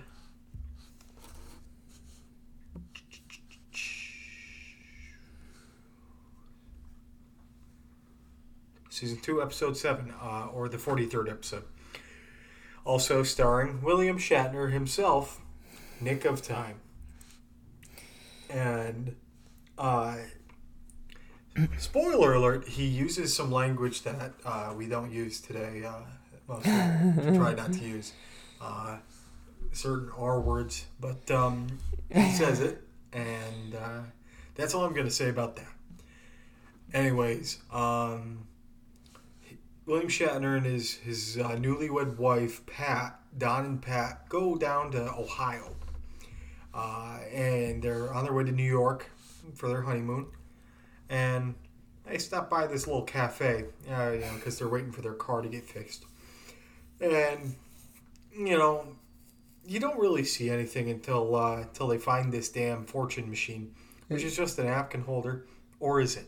It just starts off very slow, not in a bad way, but every friggin' Shatner episode is a gem. Oh god, yeah, he acts the fuck out of it. So, and, the friggin' waiter, the old man at the cafe, is like, "Yo, man, you gotta try my fucking sandwich." And he's like, "No, we don't want your shit." What was it? The steak? It was the chicken fried steak. Yeah. I think that's what he's obsessed with it. He's really trying to push those specials. Gordon Ramsay would be proud. Oh yeah, he's like, "Yo, man, you gotta try this." And Shatner's like, "Fuck off! I want the sandwich." The LT. That's right. That's right. It's a BLT. They both order a lettuce and tomato sandwich with mayo, and it's like no bacon. What the fuck?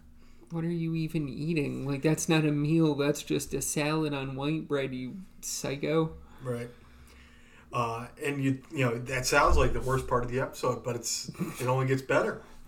So this fucking fortune-telling machine, it's got like a devil face, and he's like sticking his tongue out, and he's winking at you, and you're like, "Yo, every time you ask it a question, you pop a penny in." Now, in the 60s, a penny was worth like $20, so... Yeah, right. No, I'm kidding, but, this shit wasn't cheap, and, I did figure out how much it was. It was actually more than it should be. I was like, that's pretty fucked up. Right. And, he's like, hey, let's ask it a question. And he's like, hey, am I going to get my promotion? And the thing's like, it's been decided in your favor. And this fucking machine doesn't like to be like yes or no. No, it likes to be fucking mystical and be like, maybe. Cryptic. What do you think? Cryptic damn machine. And it's great because William Shatner's character just becomes so fucking fixated on every answer. And he's like... He's like a very superstitious person. He's got like a rabbit's foot on his keychain and... a horse's head in his bed. Right. Like he does a thing. I don't know if you've ever heard of it, but when you're holding hands with someone and you're gonna go different ways around like a lamppost or something, you're supposed to say bread and butter. It's bad luck if you don't. He does that.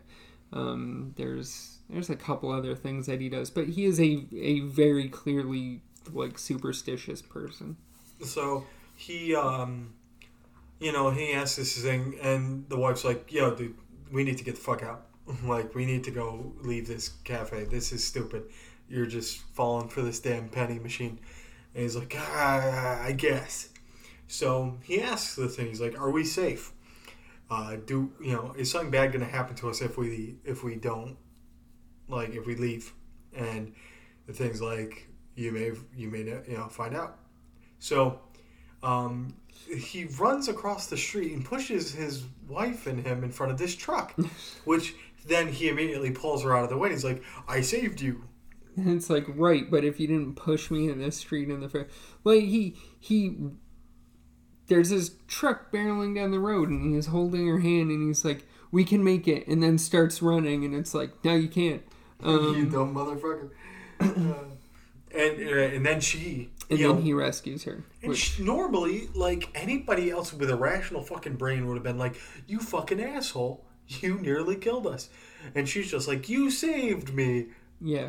Which is hilarious. Oh, I cut you off before, so you're you good. Forgot to mention, but when he asked about the job promotion and it said it has been decided in your favor, he called to check on it, and they were like, oh yeah, you got the job. And so, his mind reinforced his crazy superstition with this damn machine. And now he's the New York's youngest office manager. And yes. And now he's trying to push his wife into traffic, which is what I'd expect from New York's youngest office manager. Right. So, because that's more 80s American Psycho, but, details. Right. And, after the near-death experience, he's like, hey, let's go back to the cafe. Yes. Let's go talk to the fucking penny machine again. And he orders some ice cream and gets some iced coffee. And you didn't know that they used to have iced coffee back in the day.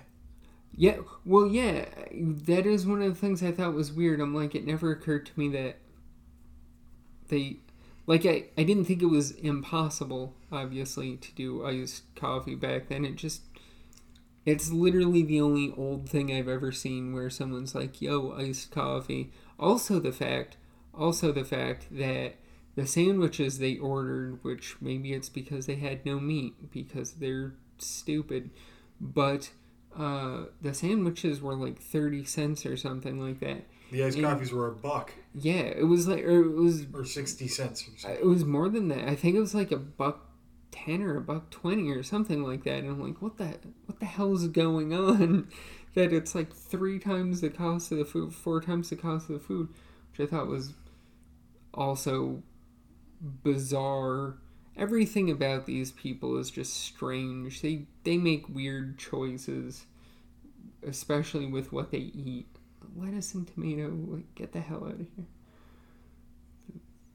But anyway, so they go back.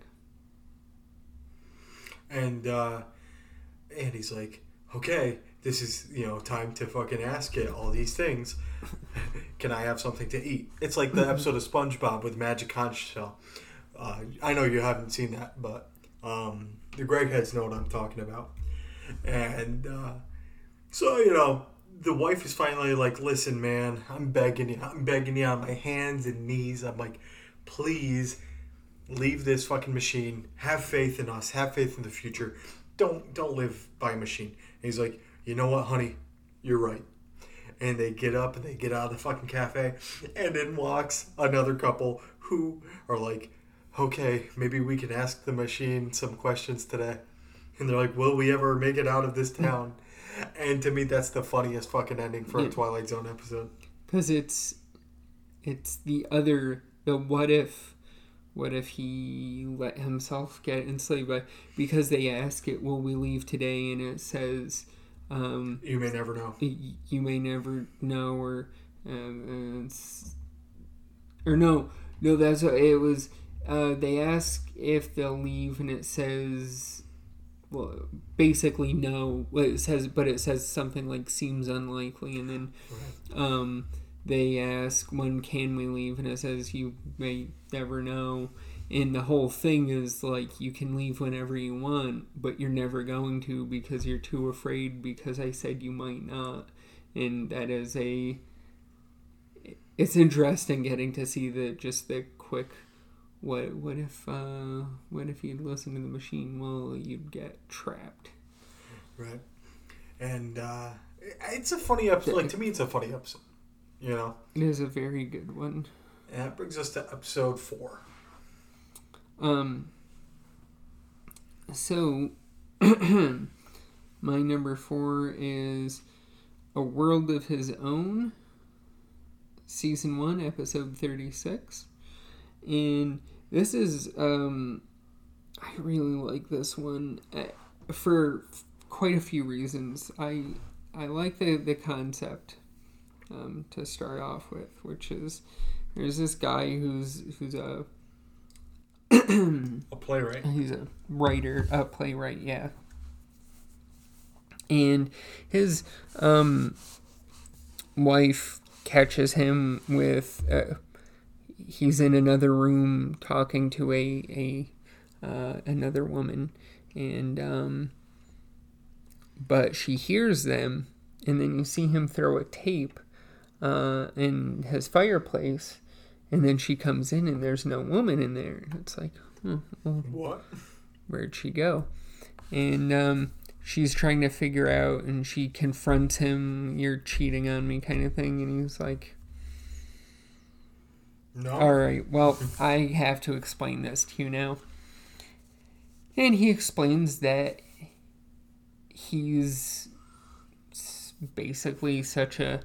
He has this ability where he can, by describing a character in enough detail on his recorder, that he can make them real.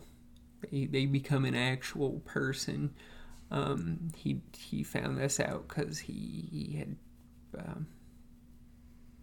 talked some character that he had made into existence, and he was like, oh shit, I can just make anyone. And what's more is she is one of his characters. His wife is a character that he designed. He basically just designed his wife. But that recently she's been getting kind of crazy, but kind of independent of like the thing that he originally created. So he's created another woman to be with, who's not being nutty.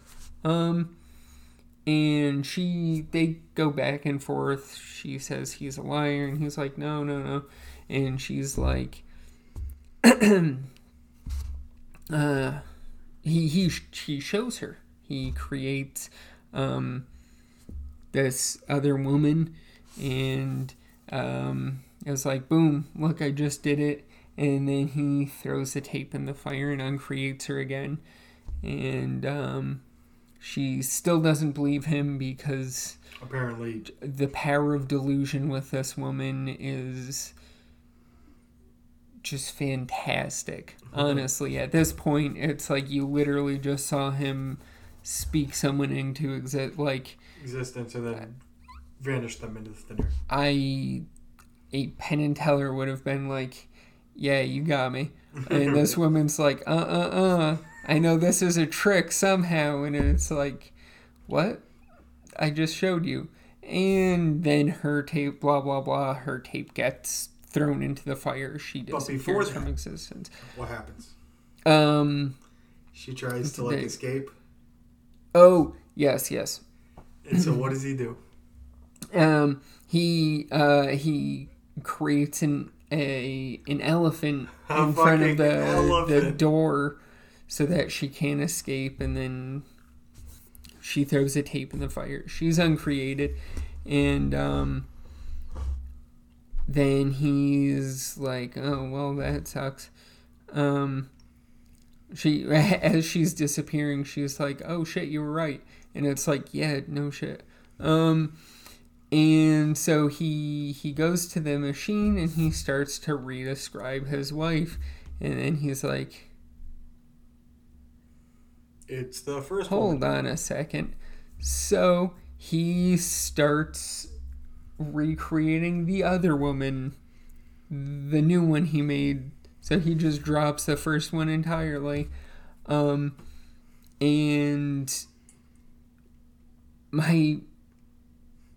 that seems like that right there would be a good episode. It's a very interesting premise, and it's executed well, even if she is just the most delusional woman ever. And it's funny, and they kind of have fun with it. But that's not even the best part of this episode. There's another twist after that, and it's fantastic. I love it because that's why this is so highly rated with me, is it's fourth wall breaking. Rod Serling starts doing his closing narration, and Rod Serling says, here, I got it right here. He says, we hope you enjoyed tonight's romantic story on the Twilight Zone. At the same time, we want you to realize that it was, of course, purely fictional. In real life, such ridiculous nonsense could never... And then the man interrupts him and says, hey, you shouldn't say things like it's nonsense or ridiculous, and then throws an envelope labeled Rod Serling into the fire. And he's just like, well, that's the way it goes. Fucking and way she goes. He disappears. And I love that they break the fourth wall by having this man uncreate Rod Serling. I think it's the funniest goddamn thing. Very meta. It's fantastic. The whole episode is just a very weird, quirky, fun episode. And that is just like you would have had me without that, but damn it, that is why it is number 4, is literally that scene. It's just so great. I mean, between the elephant in the room and... yeah. Oh, man. Good shit. For me, number 4. What do you think it is, Jeremy? Is this a Stop at Willoughby? No. This is Nightmare at 20,000 Feet. Oh, okay. So that's back-to-back Shatner, if anybody's paying attention. The Shat Man comes back. The Shat Man. You know, everybody loves him. He's fucking hilarious. Like, this dude is just wacky. He's wacky. He's out of his fucking mind. He's going on this plane. He's like, all right, everything's okay. And the wife's like, dude, just fucking take a nap. Like, chill. Don't look out the window. Just eat the fucking the airline peanuts and, drink a cocktail. And so instead, he's like, hey, you know what I'm going to do? I'm going to look out the window. Right. And I'm just going to keep looking out the window. And every fucking time, he's got that gremlin. And the gremlin's fucking doing something else. He's looking in the window. He's ripping the fucking wing off. He's dancing around. He's jumping off the fucking plane. You know what scene I forgot about when we were talking about this before that I also love is when she calls the pilot, I think it's like the co-pilot over or whatever. No, ship mechanic. the plane mechanic. Right. And he's telling them about the gremlin on the plane, and the pilots or the mechanics like, yeah, we know he's out there. We just want to keep it quiet so we don't freak out any of the passengers. So if you want to just keep it on the down low, we're trying to take care of it.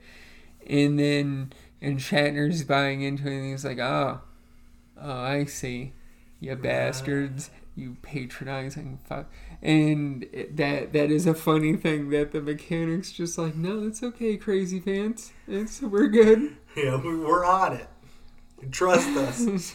But he doesn't. No, instead he goes and steals the cop's gun, and then he fucking opens up the emergency exit in mid-flight. How could it go wrong? It's a foolproof plan. As he's fucking hanging onto the fucking exit door, shooting blindly into space.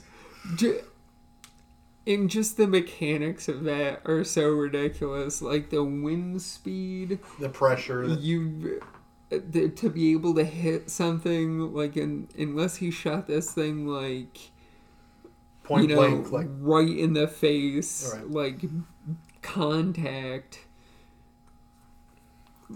Yeah, none of it's which is, I mean, the least ludicrous thing about the outfit. The bullet trajectory would have been way off. Yeah.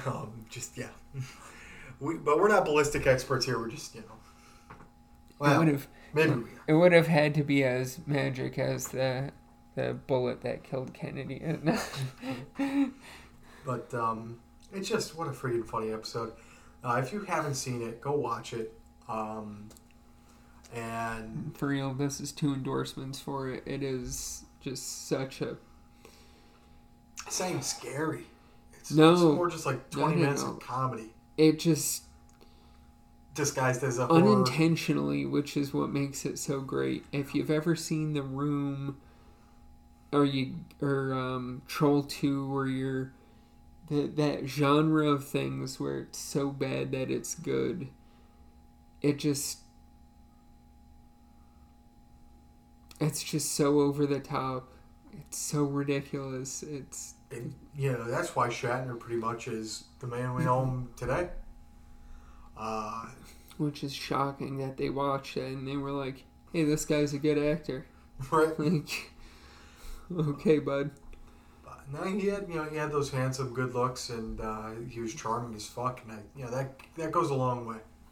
I mean, he definitely played a crazy dude really friggin' great. So, and his face is Michael Myers. So, and what? The Shatner mask. They spray painted it white. And that's Wait, Michael Myers. Really? Mask. Yeah, 100%. Son of a bitch! I am learning so much shit. But I did not know that. But yeah, I mean, we pretty much covered the entire episode, and go check it out. Yeah. Number 3. All right, my number 3 is The Brain Center at Whipple's. Season 5, episode 33. The first time I ever saw this, I was like, I love this episode. This is another one that I feel like is kind of political in a way.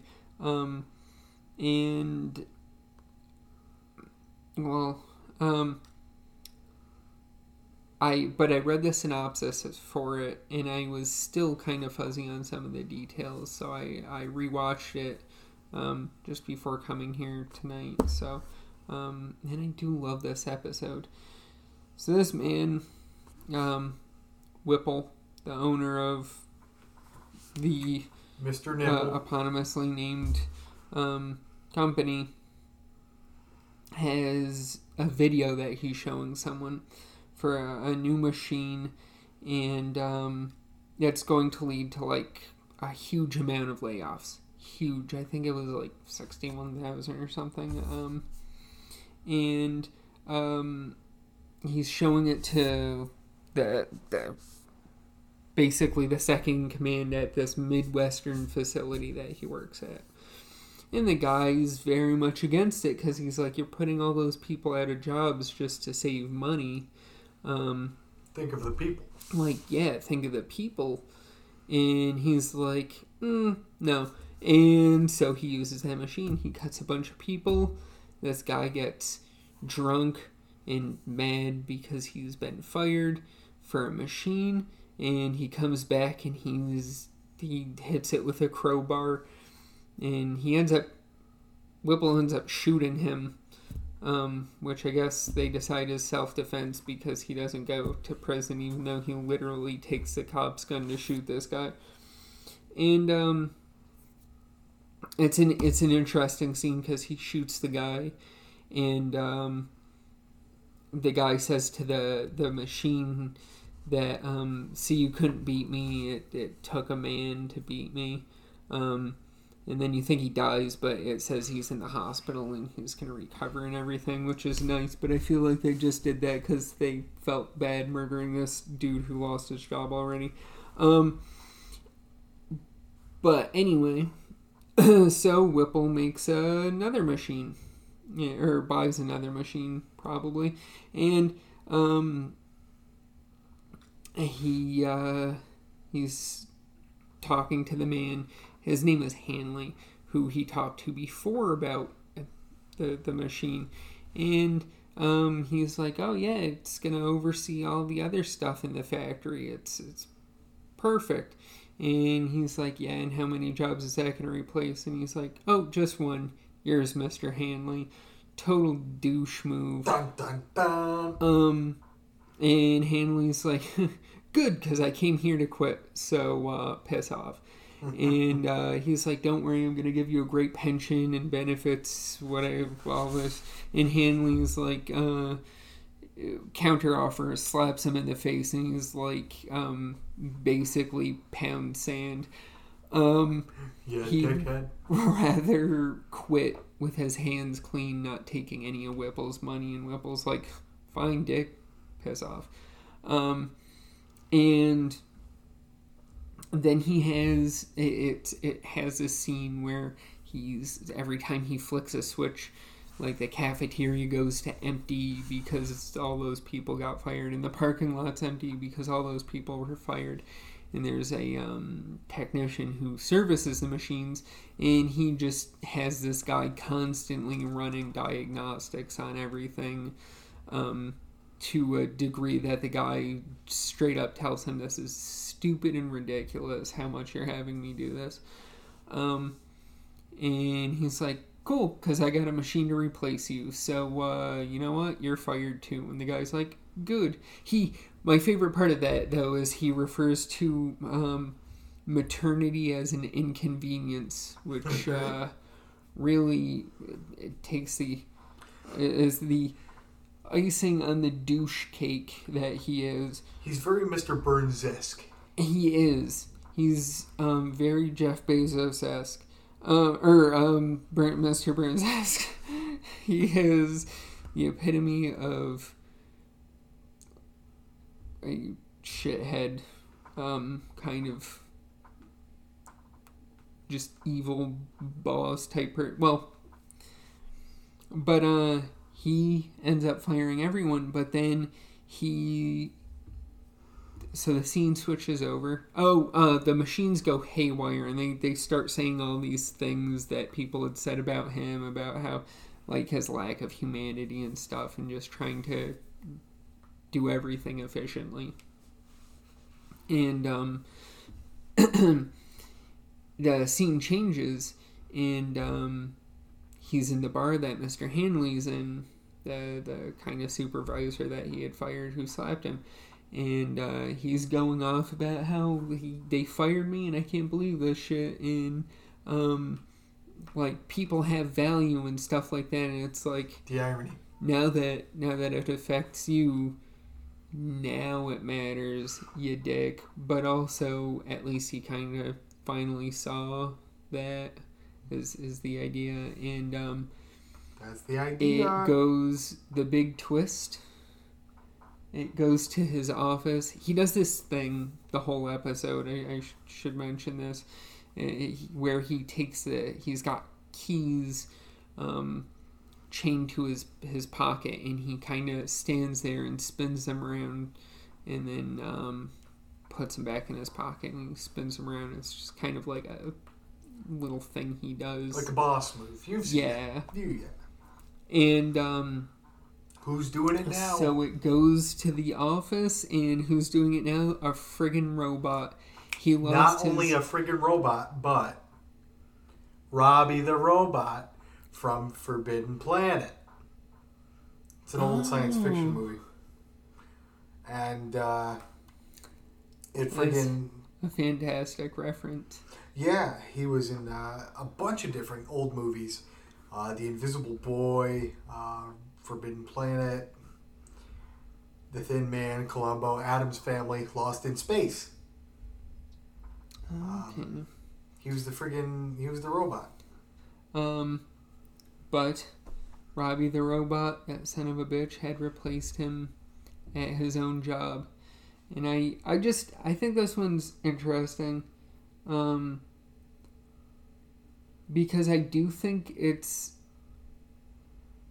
I find it interesting, I think, because automation is something that killed a lot of manufacturing jobs.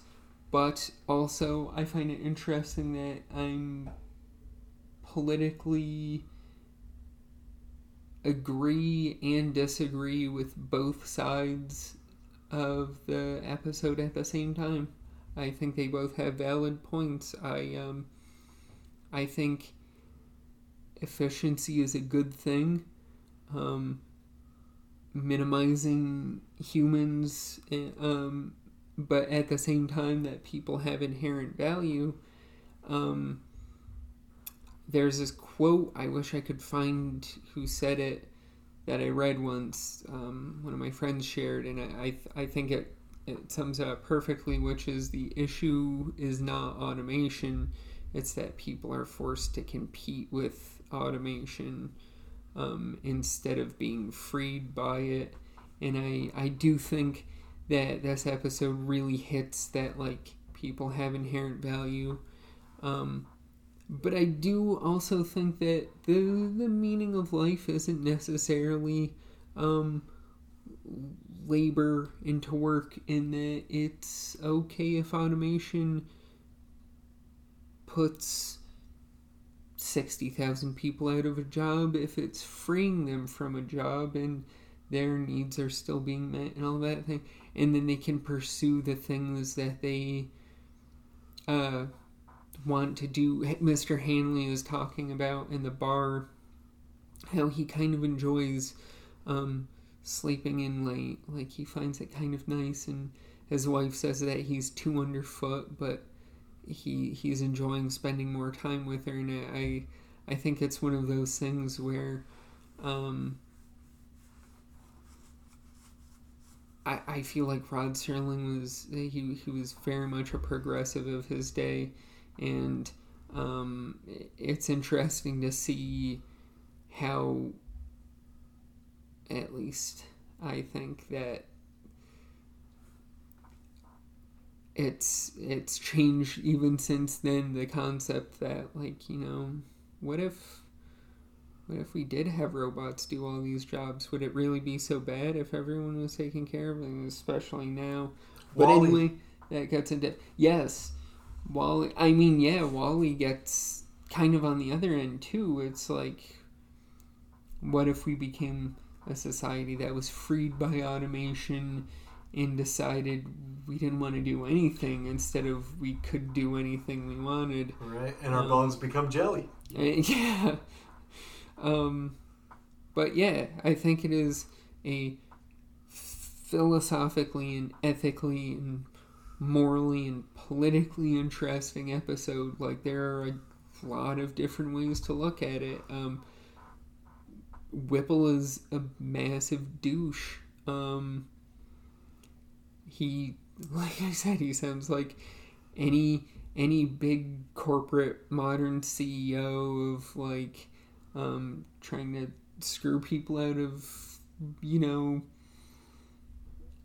when they try and screw people out of benefits or whatever, people complain about stuff like that. And but then also at the same time, it's like that literally is his job, is to be as efficient as possible and cut as many costs as possible. It's a very fascinating episode. as far as that. Like, I could do an entire thing about this one episode, I feel like. But that is a massive rabbit hole to jump in. But yeah, that is my third favorite. Excellent. My number 3 favorite is one we haven't talked about yet. It's The Shelter. And this is season 3, episode 3. The 68th episode overall. And we watched this one last, 2-3 days ago. Yeah. And this is one that everybody, if you've seen it, you know it, you love it. Grandpa Joe from Willy Wonka, the Chocolate Factory is in it. I never realized that was him. Like, when you said it, like, the voice is exactly the same. Right. It just seemed so obvious, but it's something I never noticed until you said something, because he looks so different with more hair and no mustache, yeah. Right. And no coke now. Right. And go check out on Facebook. We have a disdain for Grandpa Joe. It's a group on Facebook. It's fucking hilarious. All they do is post anti-Grandpa Joe memes from Willy Wonka. Yeah. But anyways, it starts out there's this birthday party for this doctor, and everybody's like, yeah, happy birthday, motherfucker. And, they eat the cake. And what does the cake say? Oh. Birth doc or something. Yeah, it's cut off by someone's, you can only see part of it, and it looks like it says birth doc. So I made the joke that they misspelled it. It's birthday, not birth doc. Right. Great joke. I hope that was sarcasm. No, I did appreciate it. I'm just exhausted. Terrible joke. No, my brain's mush right now. The Greg heads laughed. I heard them. They're all drunk right now. Oh, yeah. And then, after this birthday, all of a sudden, fucking some asshole on the radio is like, yo, shit's going down. It's code blue or code red or whatever. So go get your shit and hide your kids, hide your wife. Go into the fallout shelter. And, there's going to be a nuclear war tonight. Right. So they're like, oh, shit. Well, good thing that only the doctor has one and everybody else at the party's fucked. So these motherfuckers are all like going down to the doctor's place, and they're like, please, motherfucker, let me in. And he's like, you ain't coming in. And every single one of them, they're like, please, let me in. He's like, no, you're not coming in. It's like a fucking closet. This room's like, I think he says it's 10 by 10, but it looks more like it's like 6 by 6. Like my bedroom was bigger. Yeah, it was a tiny ass room. And every single one of these people that were just at the birthday are now like up this guy's ass, and they're like, I got a wife, I got a kid, let me in. And the guy's like, we ain't letting you in. And then they're like, all right, you're not letting us in? Well, then nobody gets in. We're going to get a battering ram. And Grandpa Joe's fucking ramming the battering ram at the door. And by the time they break into the door, the radio's like, just kidding, everything's fine. Yeah. They're just satellites. Nobody's in danger. And at the end of it, they're like, yeah, we were just kidding. This is awkward. Right. Block party, maybe? Yeah, we'll pay for that door. We'll get an old, bake sale or some shit. We were just going to break into your shelter and murder your family and take all your shit. Like, God, what? I mean, are you going to be mad forever about it? Like, what? It's been 5 minutes. You need to chill out, buddy. So, it's a fun, like, it's not really a funny episode, but, like, the yeah. It's not supposed to be funny, but it ends up being funny just how fucking maniacal these people are acting. Just the idea that, like, okay, you can't go in because the air filter can only filter enough air for 3 people. There's only enough supplies for 3 people for 2 weeks, and it's him, his wife, and his son. And then all these people are like, but you gotta let me in too. And it's like, but then there's 4 dead people instead of 3 living ones. Right. And then they're like, oh, I know. Let's bust the door down, and then we can all die. Like, what? You dumb dick. Yeah. No kid. Like, why kill... You know, but it don't is think. another very much a mob mentality kind of episode that is one of the main themes. And they are very pathetic in their attempts to, like, ask him to get in. It's funny. Yeah. But, yeah, that's number 3, The Shelter. So now we're down to the top 2. All right. My number 2. See, I go back and forth on these, but today I've decided number 2 is The Night of the Meek. The Night of the Living Meek. Season 2, episode 11. And I love this episode. It's another one of the sentimental ones. Or Carney from The Honeymooners. Yes. Ed Norton. Not to be confused with the actor. I was going to say. So the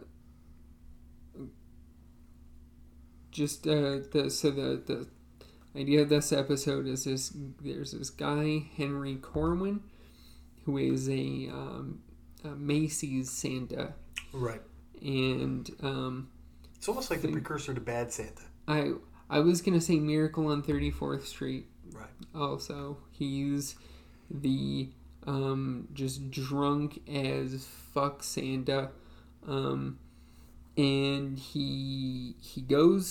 it starts off literally with him at a bar, like, being drunk, and then heading to his job at, like, the Macy's or whatever the fuck. Like, this dude shows up loaded. An hour late. And just very clearly drunk. So a bunch of people complain because no shit, like, obviously you can't show up to be Santa just 200% hammered.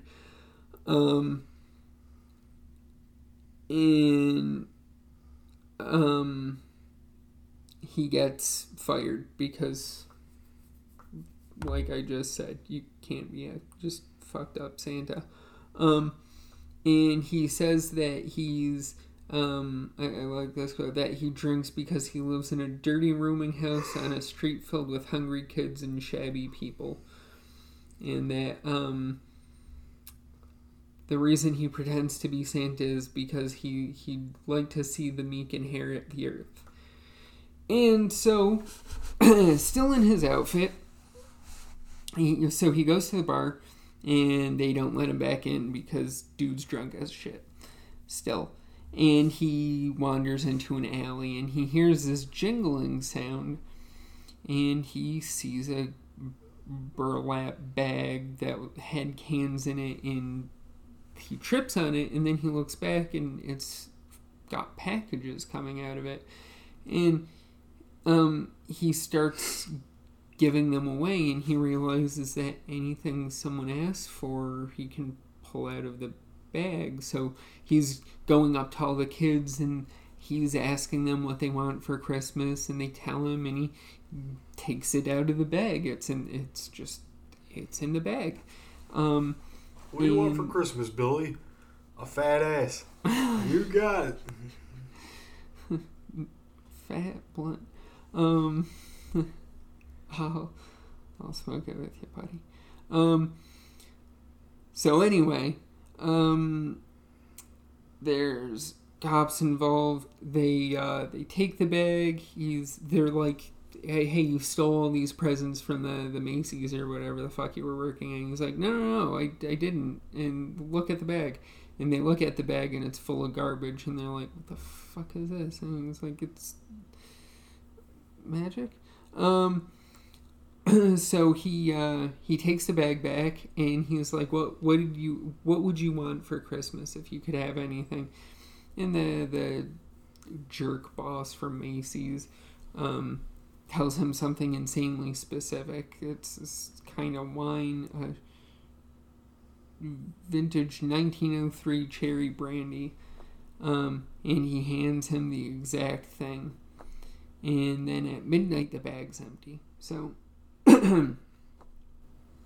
he goes back out, and he's like, I wish I could do this every year. And he goes back to the alley, and there's an elf sitting on a sleigh with reindeer. No shit. And he is now Santa Claus. The elf is like, yo, we need to get back to work to be ready for next year. He is now the real, legit Santa. And, which explains a lot. Yeah. You know. It does. Now. No, I'm kidding. But I think I like this episode because I can kind of, not necessarily to the extent, but I can identify with how Henry feels. Like I get that feeling of how he looks at the entire world all at once, and he's like, this whole thing is fucked, and there's nothing I can do about it to make it better, and it just causes this just terrible, miserable depression in him. And I think that makes him an oddly good person, even if he is simultaneously kind of shitty for being a drunk off his ass Santa. Like, it's literally the he cares too much thing. And I think that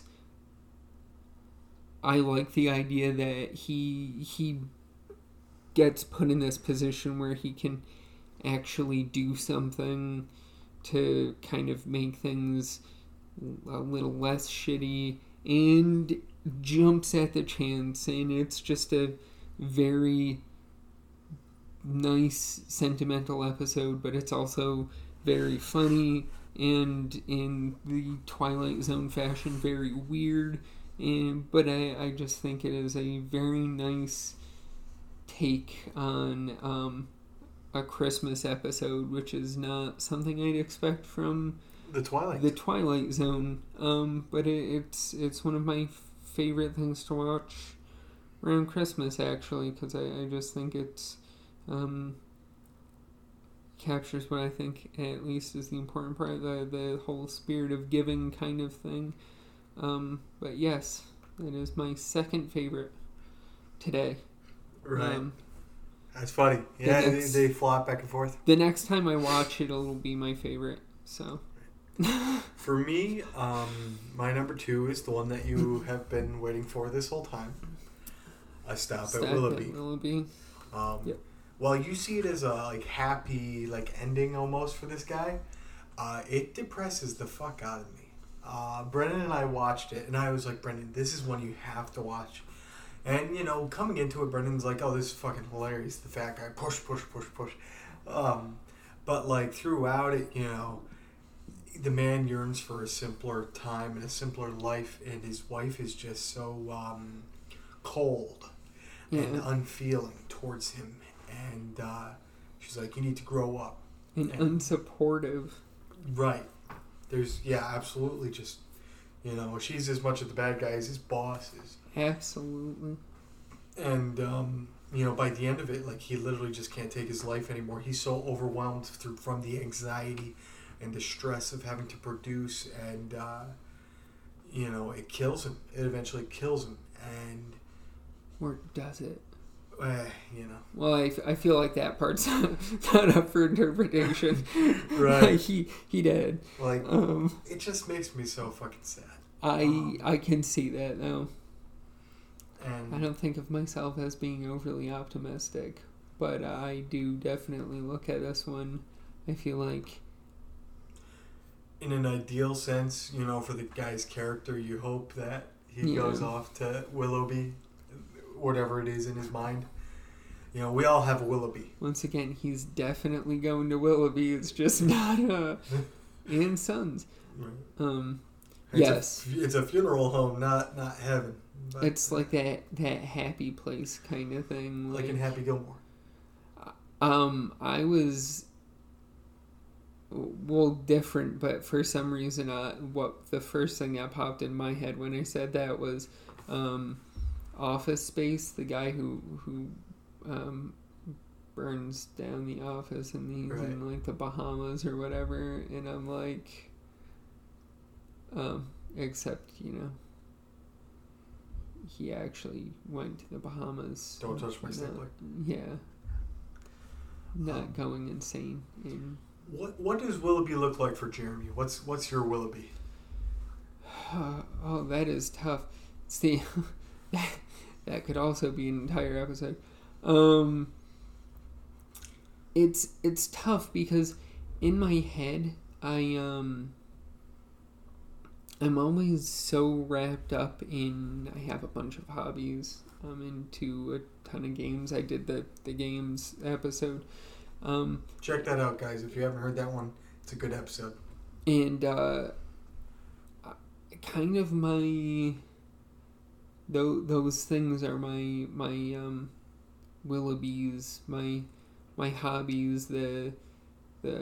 I get really into stuff with very deep world building, and I can just lose myself in like very the deep music, worlds. the moment. Yes, also that. But in like very deeply built worlds, so I'll get very, very into like the Magic the Gathering. I about a year ago, I think, I reread the entire Weatherlight saga for Magic, which was like a almost 10-year arc.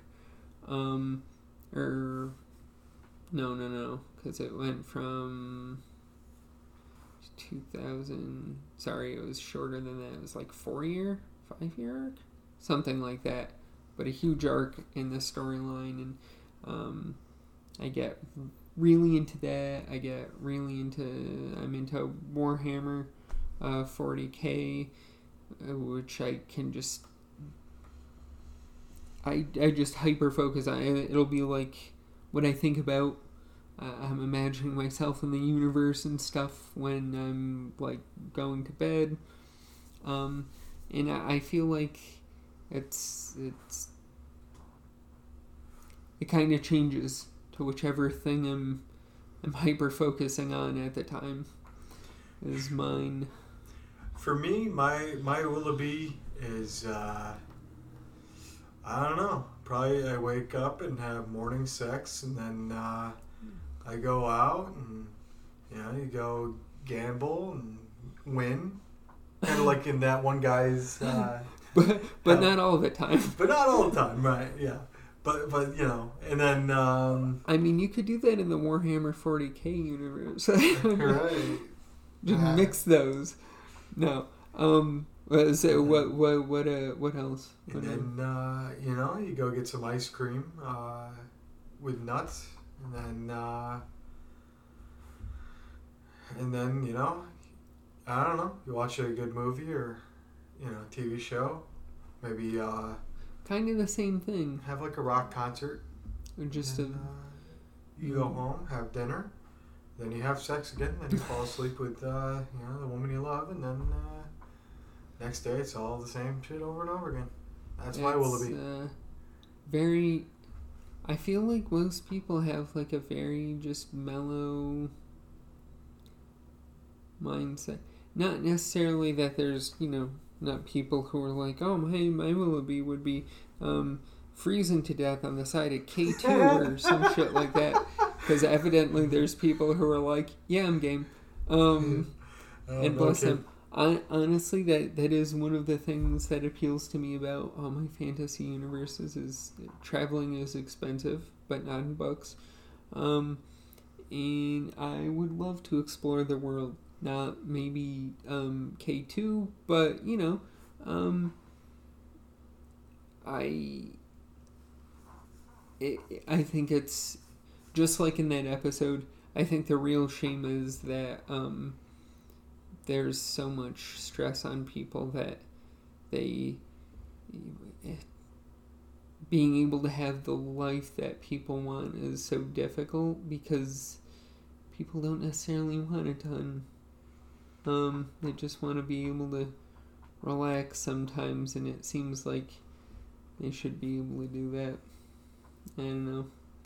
We've got enough robots. I feel like we should be a little bit closer. Did you know in the 1800s they thought we'd be working like 3 hours a week at this point? Some shit like that.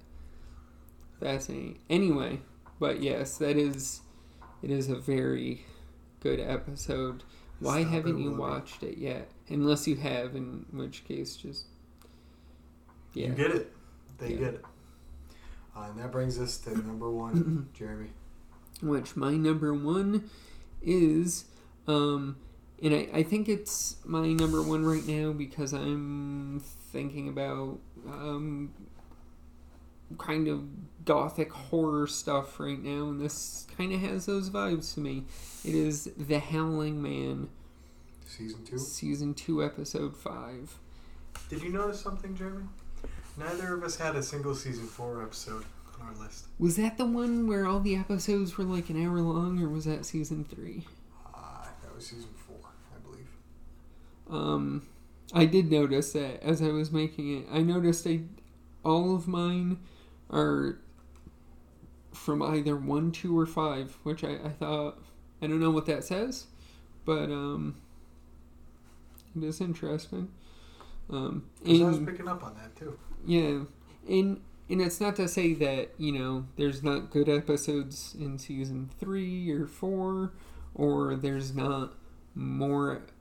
There's very few episodes that, like I said before, that I would describe myself as not liking. I just have very definite favorites. And I mean, if we did this list a year from now, if I rewatched everything, I guarantee you my list would be different episodes, different order. I mean, some would still be on there, but it would look different. But The Howling Man. This one is such a cool episode. It hits a lot of stuff I really like. It's creepy in like it's like a spooky kind of way, and in an occult kind of way. It's got I've always thought the occult, like if you've ever heard of John Constantine from DC Comics. Keanu Reeves. Love that. Yes. There was also a TV show which was fantastic, and so obviously canceled. But it's just a very... I've always loved that vibe, and I feel like this kind of has it, and it's an interesting story. So this man... Very gothic. It is. It kind of gives me vibes of Dracula, which I am evidently the only person on Earth who likes that book. If you watch this, too many diary entries, and you enjoy, it's the entire book. If you're watching this, listening to this, and you read Dracula and you enjoyed it, let me know, because there's like 3 of us out there evidently, and everyone else hates it. I think it's a fantastic story. I've read it like 3 times. I love it. But anyway, this man, David Ellington, is on a walking trip. And this is importantly post-World War One. I think it says... I've been using the wiki kind of synopsis to kind of have notes and keep track of what I'm saying. Just names and stuff. So it says it's 1925. So sure, it's 1925. So it's post World War One, but pre World War Two, and not by a little bit. So he's walking through Europe, doing a walking trip, and he gets caught in a storm. And he sees this little tiny monastery. And he heads to it, and there's an order of like brothers there. and he knocks, and he asks for help, and they're like, no. And he's like, well, I'm lost, and I need to stay somewhere, and why can I stay with you? And they're like, maybe. Okay, let me go talk to someone. Stay in this hallway. I'll be right back. And he goes off. And the guy, David, hears howling, and he's like, what the fuck is that? And so this guy comes back. 'Tis the wind. And Ellington asks him about the howling, and he says that it's the wind. And they introduce David to this guy, Brother Jerome. Close to Jereme. So close. If only my name wasn't so stupid. Because there's no chance he ever would have had. There's never going to be another Jereme. Unless I have something to do about it. Anyway.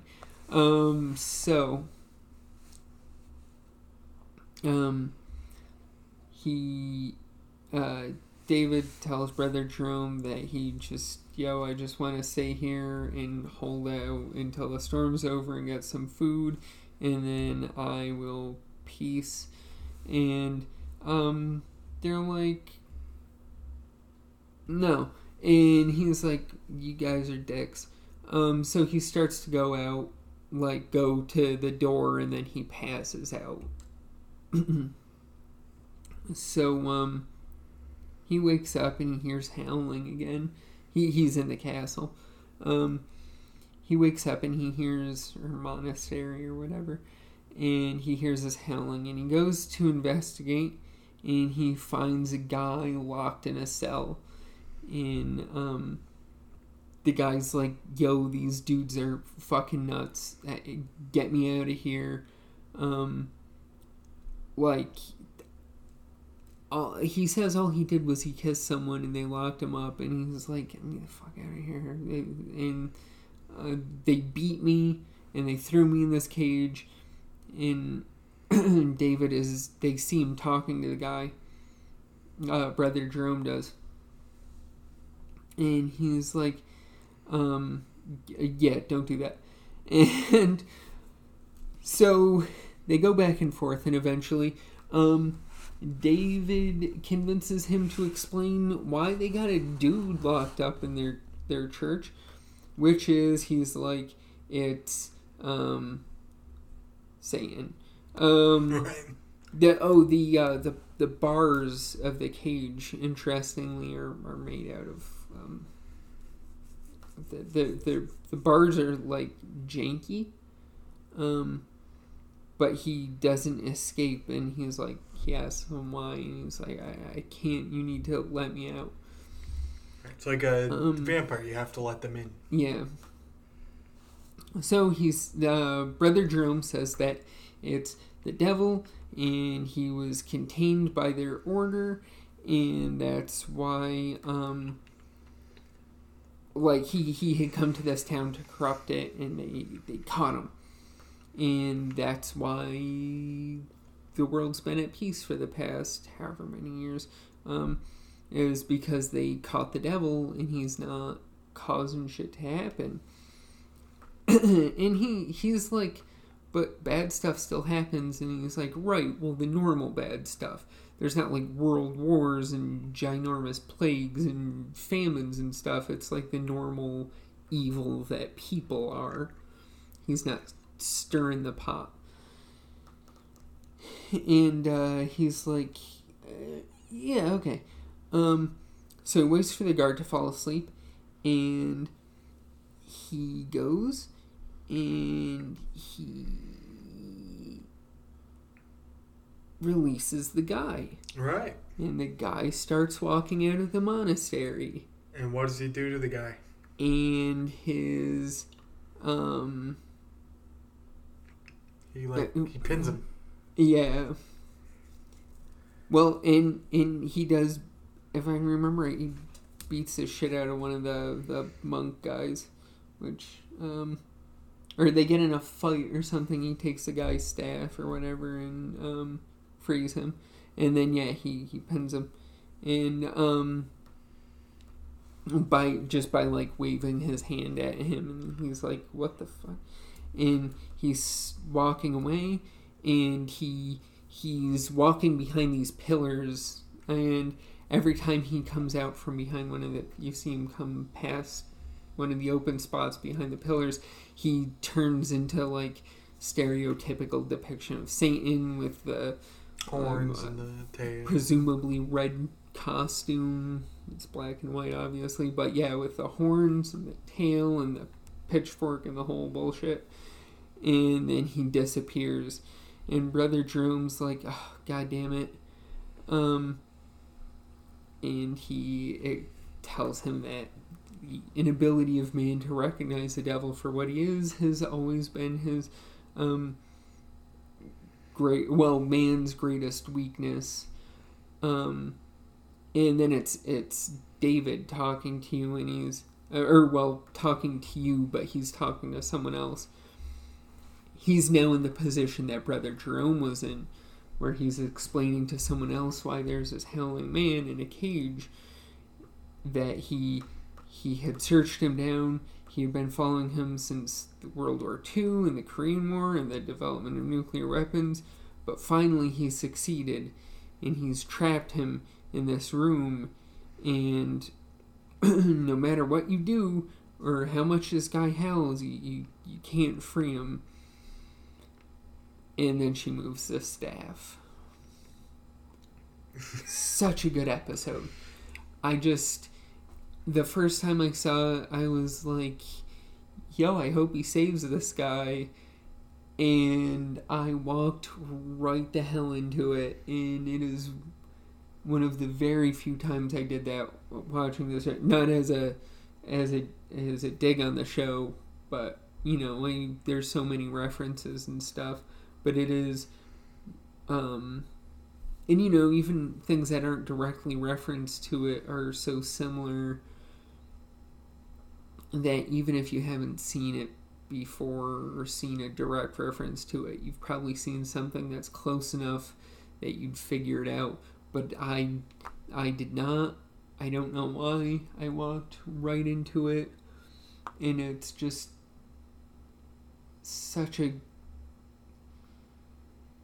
it's just got such an interesting vibe to it, and I just love it. Just the kind of gothiciness to it, the weird religious-y kind of horror aspect of it. It's fantastic. Excellent. That's the Jeremy's all-time favorite for now. Twilight Zone episode. Until the next time I watch Night of the Meek. Right. I do just want to take a quick second and mention an episode called 22. It's season 2, and I completely forgot to put it on my fucking list. I don't know why I didn't, but basically this actress has this dream over and over again where she goes down to a hospital morgue, and the woman at the door says, "Room for one more, honey." And then... I was wondering if this was going to be your number one, because we were talking about this the other day. I love it, but I forgot to put it on the goddamn list. It would have taken over one of the other ones, but it is what it is. But go watch that one, because that one's actually creepy as fuck, especially the ending. Anyways, my number one, Jeremy, do you have any guesses to which my number one might be? I don't know. I was kind of thinking maybe 22 would be it, because I was waiting for that one, and I can't think of what.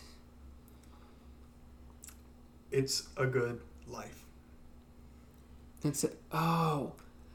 See, this, on the other hand, possibly controversial opinion, is one of the episodes I can't stand. Season 3 episode 8. Because I want to shake that kid. Oh, yeah. I mean, I can see liking it for exactly the reason I don't like it. or not liking it for the exact reason you do like it. I assume. But Well, rest in peace, Cloris Leachman, who played little Anthony's mother, and she recently passed away. She was fantastic. But this is one of those episodes that it was one of the first episodes I saw as a kid. The Simpsons parodied it in Treehouse of Horror, and you've seen it everywhere.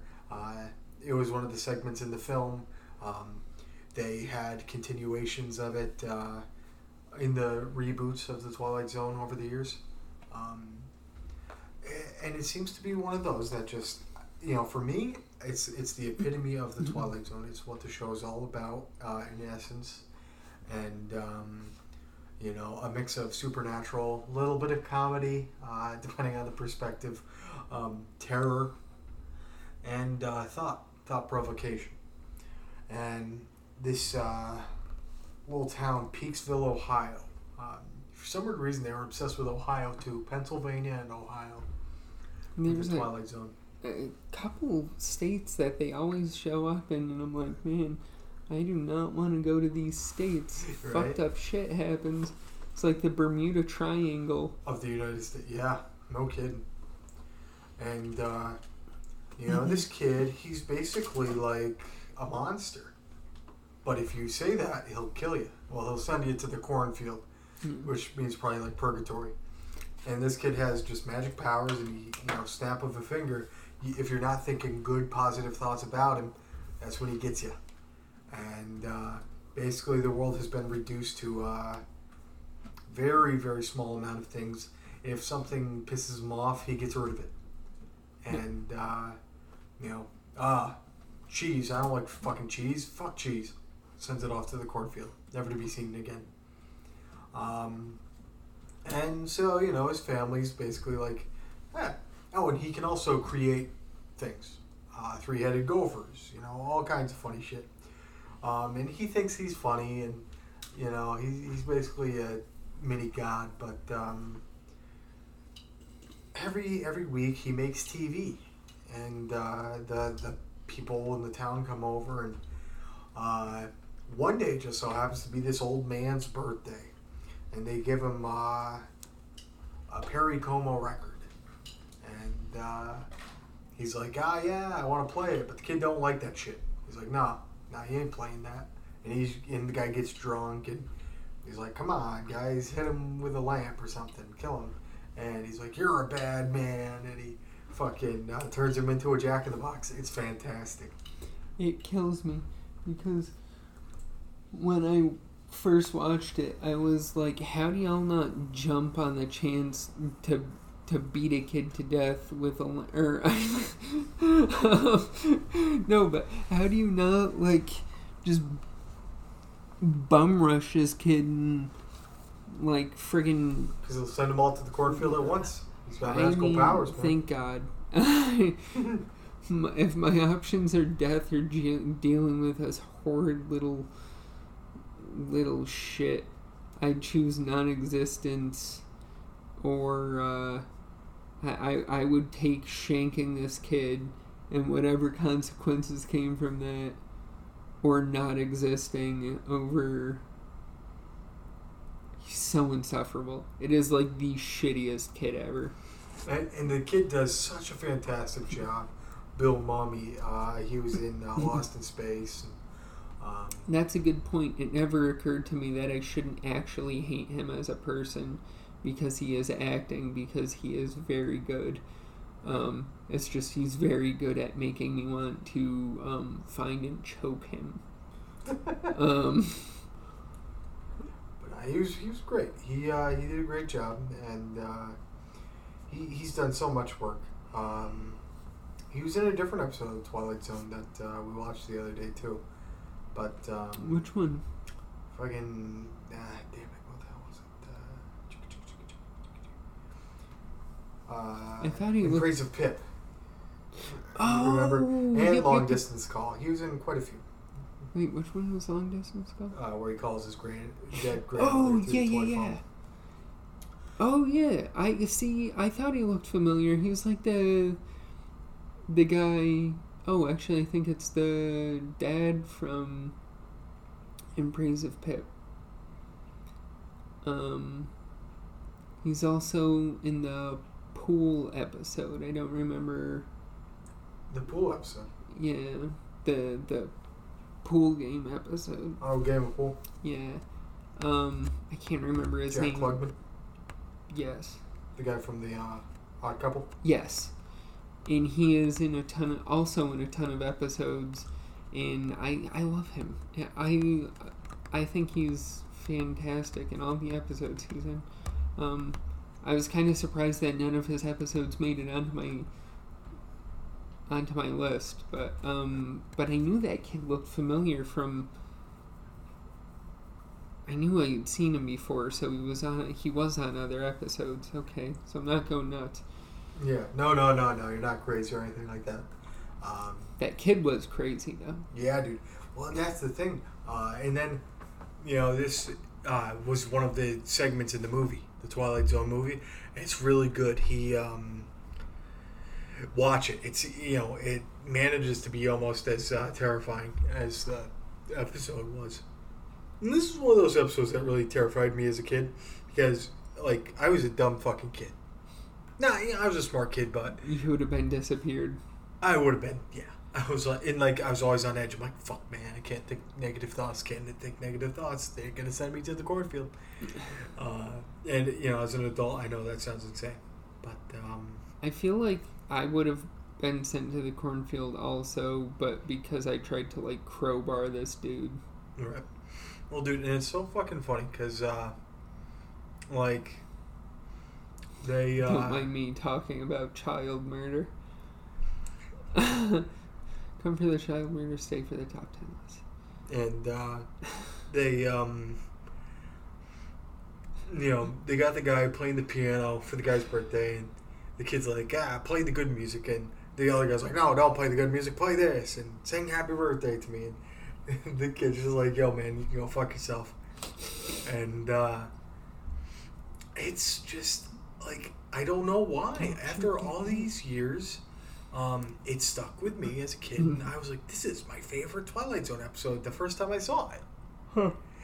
And subsequent rewatchings, I'm like, yeah, this really is a great episode. I don't know how to describe it. Every episode is pretty much a decent episode in its own right, but Time Magazine named this the third best Twilight Zone episode after Time Enough at Last and The Monsters Are Due on Maple Street, two of yours. Oh, okay. But it's just, the cast is great. The acting's great. The acting is so good. This kid would have been 6 or 7 at the time. And, okay, he was 10 or 9. But anyways, he's carrying the fucking episode on his back. Well, and it's just, once again, they did a fantastic job building tension. That's something that's really, there's multiple ways to do horror. The bad way is jump scares. The good way is building some kind of tension to a breaking point. Up to a breaking point, and this is one of the episodes that they really just did that fantastically, of just building up tension and then having this one big explosive scene, and then kind of the horror of it is it going back to normal. Right. And you can tell the parents are pretty sick of his shit, but there's nothing they can do. Yeah. At the end of the episode, Anthony fucking starts making it snow for no reason. Yeah. And the dad's just like, yeah, it's snowing. Yeah, why are you doing it? I'm glad it's snowing. It sure is nice. Right. You're gonna kill the crops and we're gonna starve. But no, it's good. It's good that you're doing it. Yeah. Real good. And then, and that's the end of it. That's the other thing too, is it does have weird kind of cultiness to it, in the way, in how they have these kind of almost pre-programmed responses to things he does. Like, oh, that's good. That's real good. That's real good, Anthony. That you did that, yeah. Yeah, like it is just weird. It's like, what if God existed and also he was like 7 ginger and a dick? Right. That would be this episode. And that's literally what this episode is. It's like, yeah, it is. But what an incredible show. I mean, obviously, we spent 3.5 hours talking about it, and this is now the record for the longest episode of the regular show. Yeah, my God. It's my fault. I can't shut the fuck up. It's all good. Congratulations. I'll tell you, I'm impressed because it's almost 6 a.m. right now. And we started recording this thing at like 2 o'clock. So yeah, I'm impressed. If you're watching, if you have listened to at this point, just remember you could have been watching The Lord of the Rings, which won an Oscar. So thank you for listening to this instead. Yes. Thank you to all the Greg heads. I do appreciate your loyalty and your listening. I love you guys. We miss you. I probably should have started this out with being like, don't feel you need to listen to this all in one go. I think because if you're listening to it, then yeah, take a break. If you did it all in one go, then you really need one. Assuming you're not like dead asleep, which if you are, you're welcome. It's hard to get by sleep, but yeah, no, I'm glad that I could talk about this fantastic show to just a nauseating extent, and give myself terrible sleep deprivation. Right. So, but it was. That's 30 episodes. Basically 30 episodes discussed, in 3 hours and 30 minutes. So that's 210 divided by 30. Yeah, that's about 7 minutes per episode. That's really good. Yeah. For us, I mean, the listeners probably like for me passing out, but yeah, it's all good. I think that people are going to see the length of this, and they'll definitely, oh yeah, that's a 2-parter. Yeah. And that's that's okay. We don't tell people how to consume it. We're just happy that they consume it. I didn't think of it until after. I should have been like, oh, we should do this as multiple parts. I guess it could get broken up in post. I don't know how that's how. I guess I'll find out. I had one with Rob and Dylan pause. where we did cartoons, and we kept it in full, one in full, because people are going to listen to it. And this is true. I was gonna say string them along for as long as you can. Yeah. Just keep up that. Build the tension of what number one is. Right. No. Well, I wouldn't even know where to cut it. But people will listen. But anyways, we're just rambling on at this point. Yep. I'm ready to pass out, and I want you guys to get home safe. So I'm gonna drive into a tree. Jeremy, any special last words for the Greg heads? No. Thank you for listening. If you have, and go get sleep, because no matter what time you started this, you probably need some now. If you did it all in one go, anyway. But yeah. I know I'm gonna sleep like a baby. Oh yeah. But thank you guys. Thank you for coming on, Jeremy. We'll have you on again soon. This was a lot of fun. I'll tell you, I was really excited for this one. Yeah. The Twilight Zone is one of those shows that, despite being 60 years old, stands up. It stands up, and unfortunately, sometimes some of it has been unfortunately topical, still, but people love it. I also think that's nice that it has been able to keep going, have such solid takes on things. Even that long ago, like how many times has it been? 1, 2, 3, at least 4 different renditions of the Twilight Zone. Yeah. So, I'm just gonna, leave it off there. Folks, be safe. Stay warm. It's fucking cold out. Well, it's not really that cold out this week. Yeah. If you're in Texas, stay warm. I think, I don't know. It's probably back to normal now, but hopefully, I don't know. Fingers crossed. Yeah. At this point, I'm just trying to milk the clock, trying to get to 3.5 hours, because I'm an asshole. Just even it out. Yeah, just even it out. What's it at now? We're about 15 seconds from it, but the Greg heads are probably already tuning out, being like, "Shut the fuck up, Greg, just turn it off." That's okay. But you know how it goes. Fuck them. Yeah. No. We love the Greg heads. We love you guys. We miss you. You gotta listen. You gotta get there. You guys can do it. All right, and we're gonna be going out in 3, 2, 1. So close. All right, Seacrest out, guys.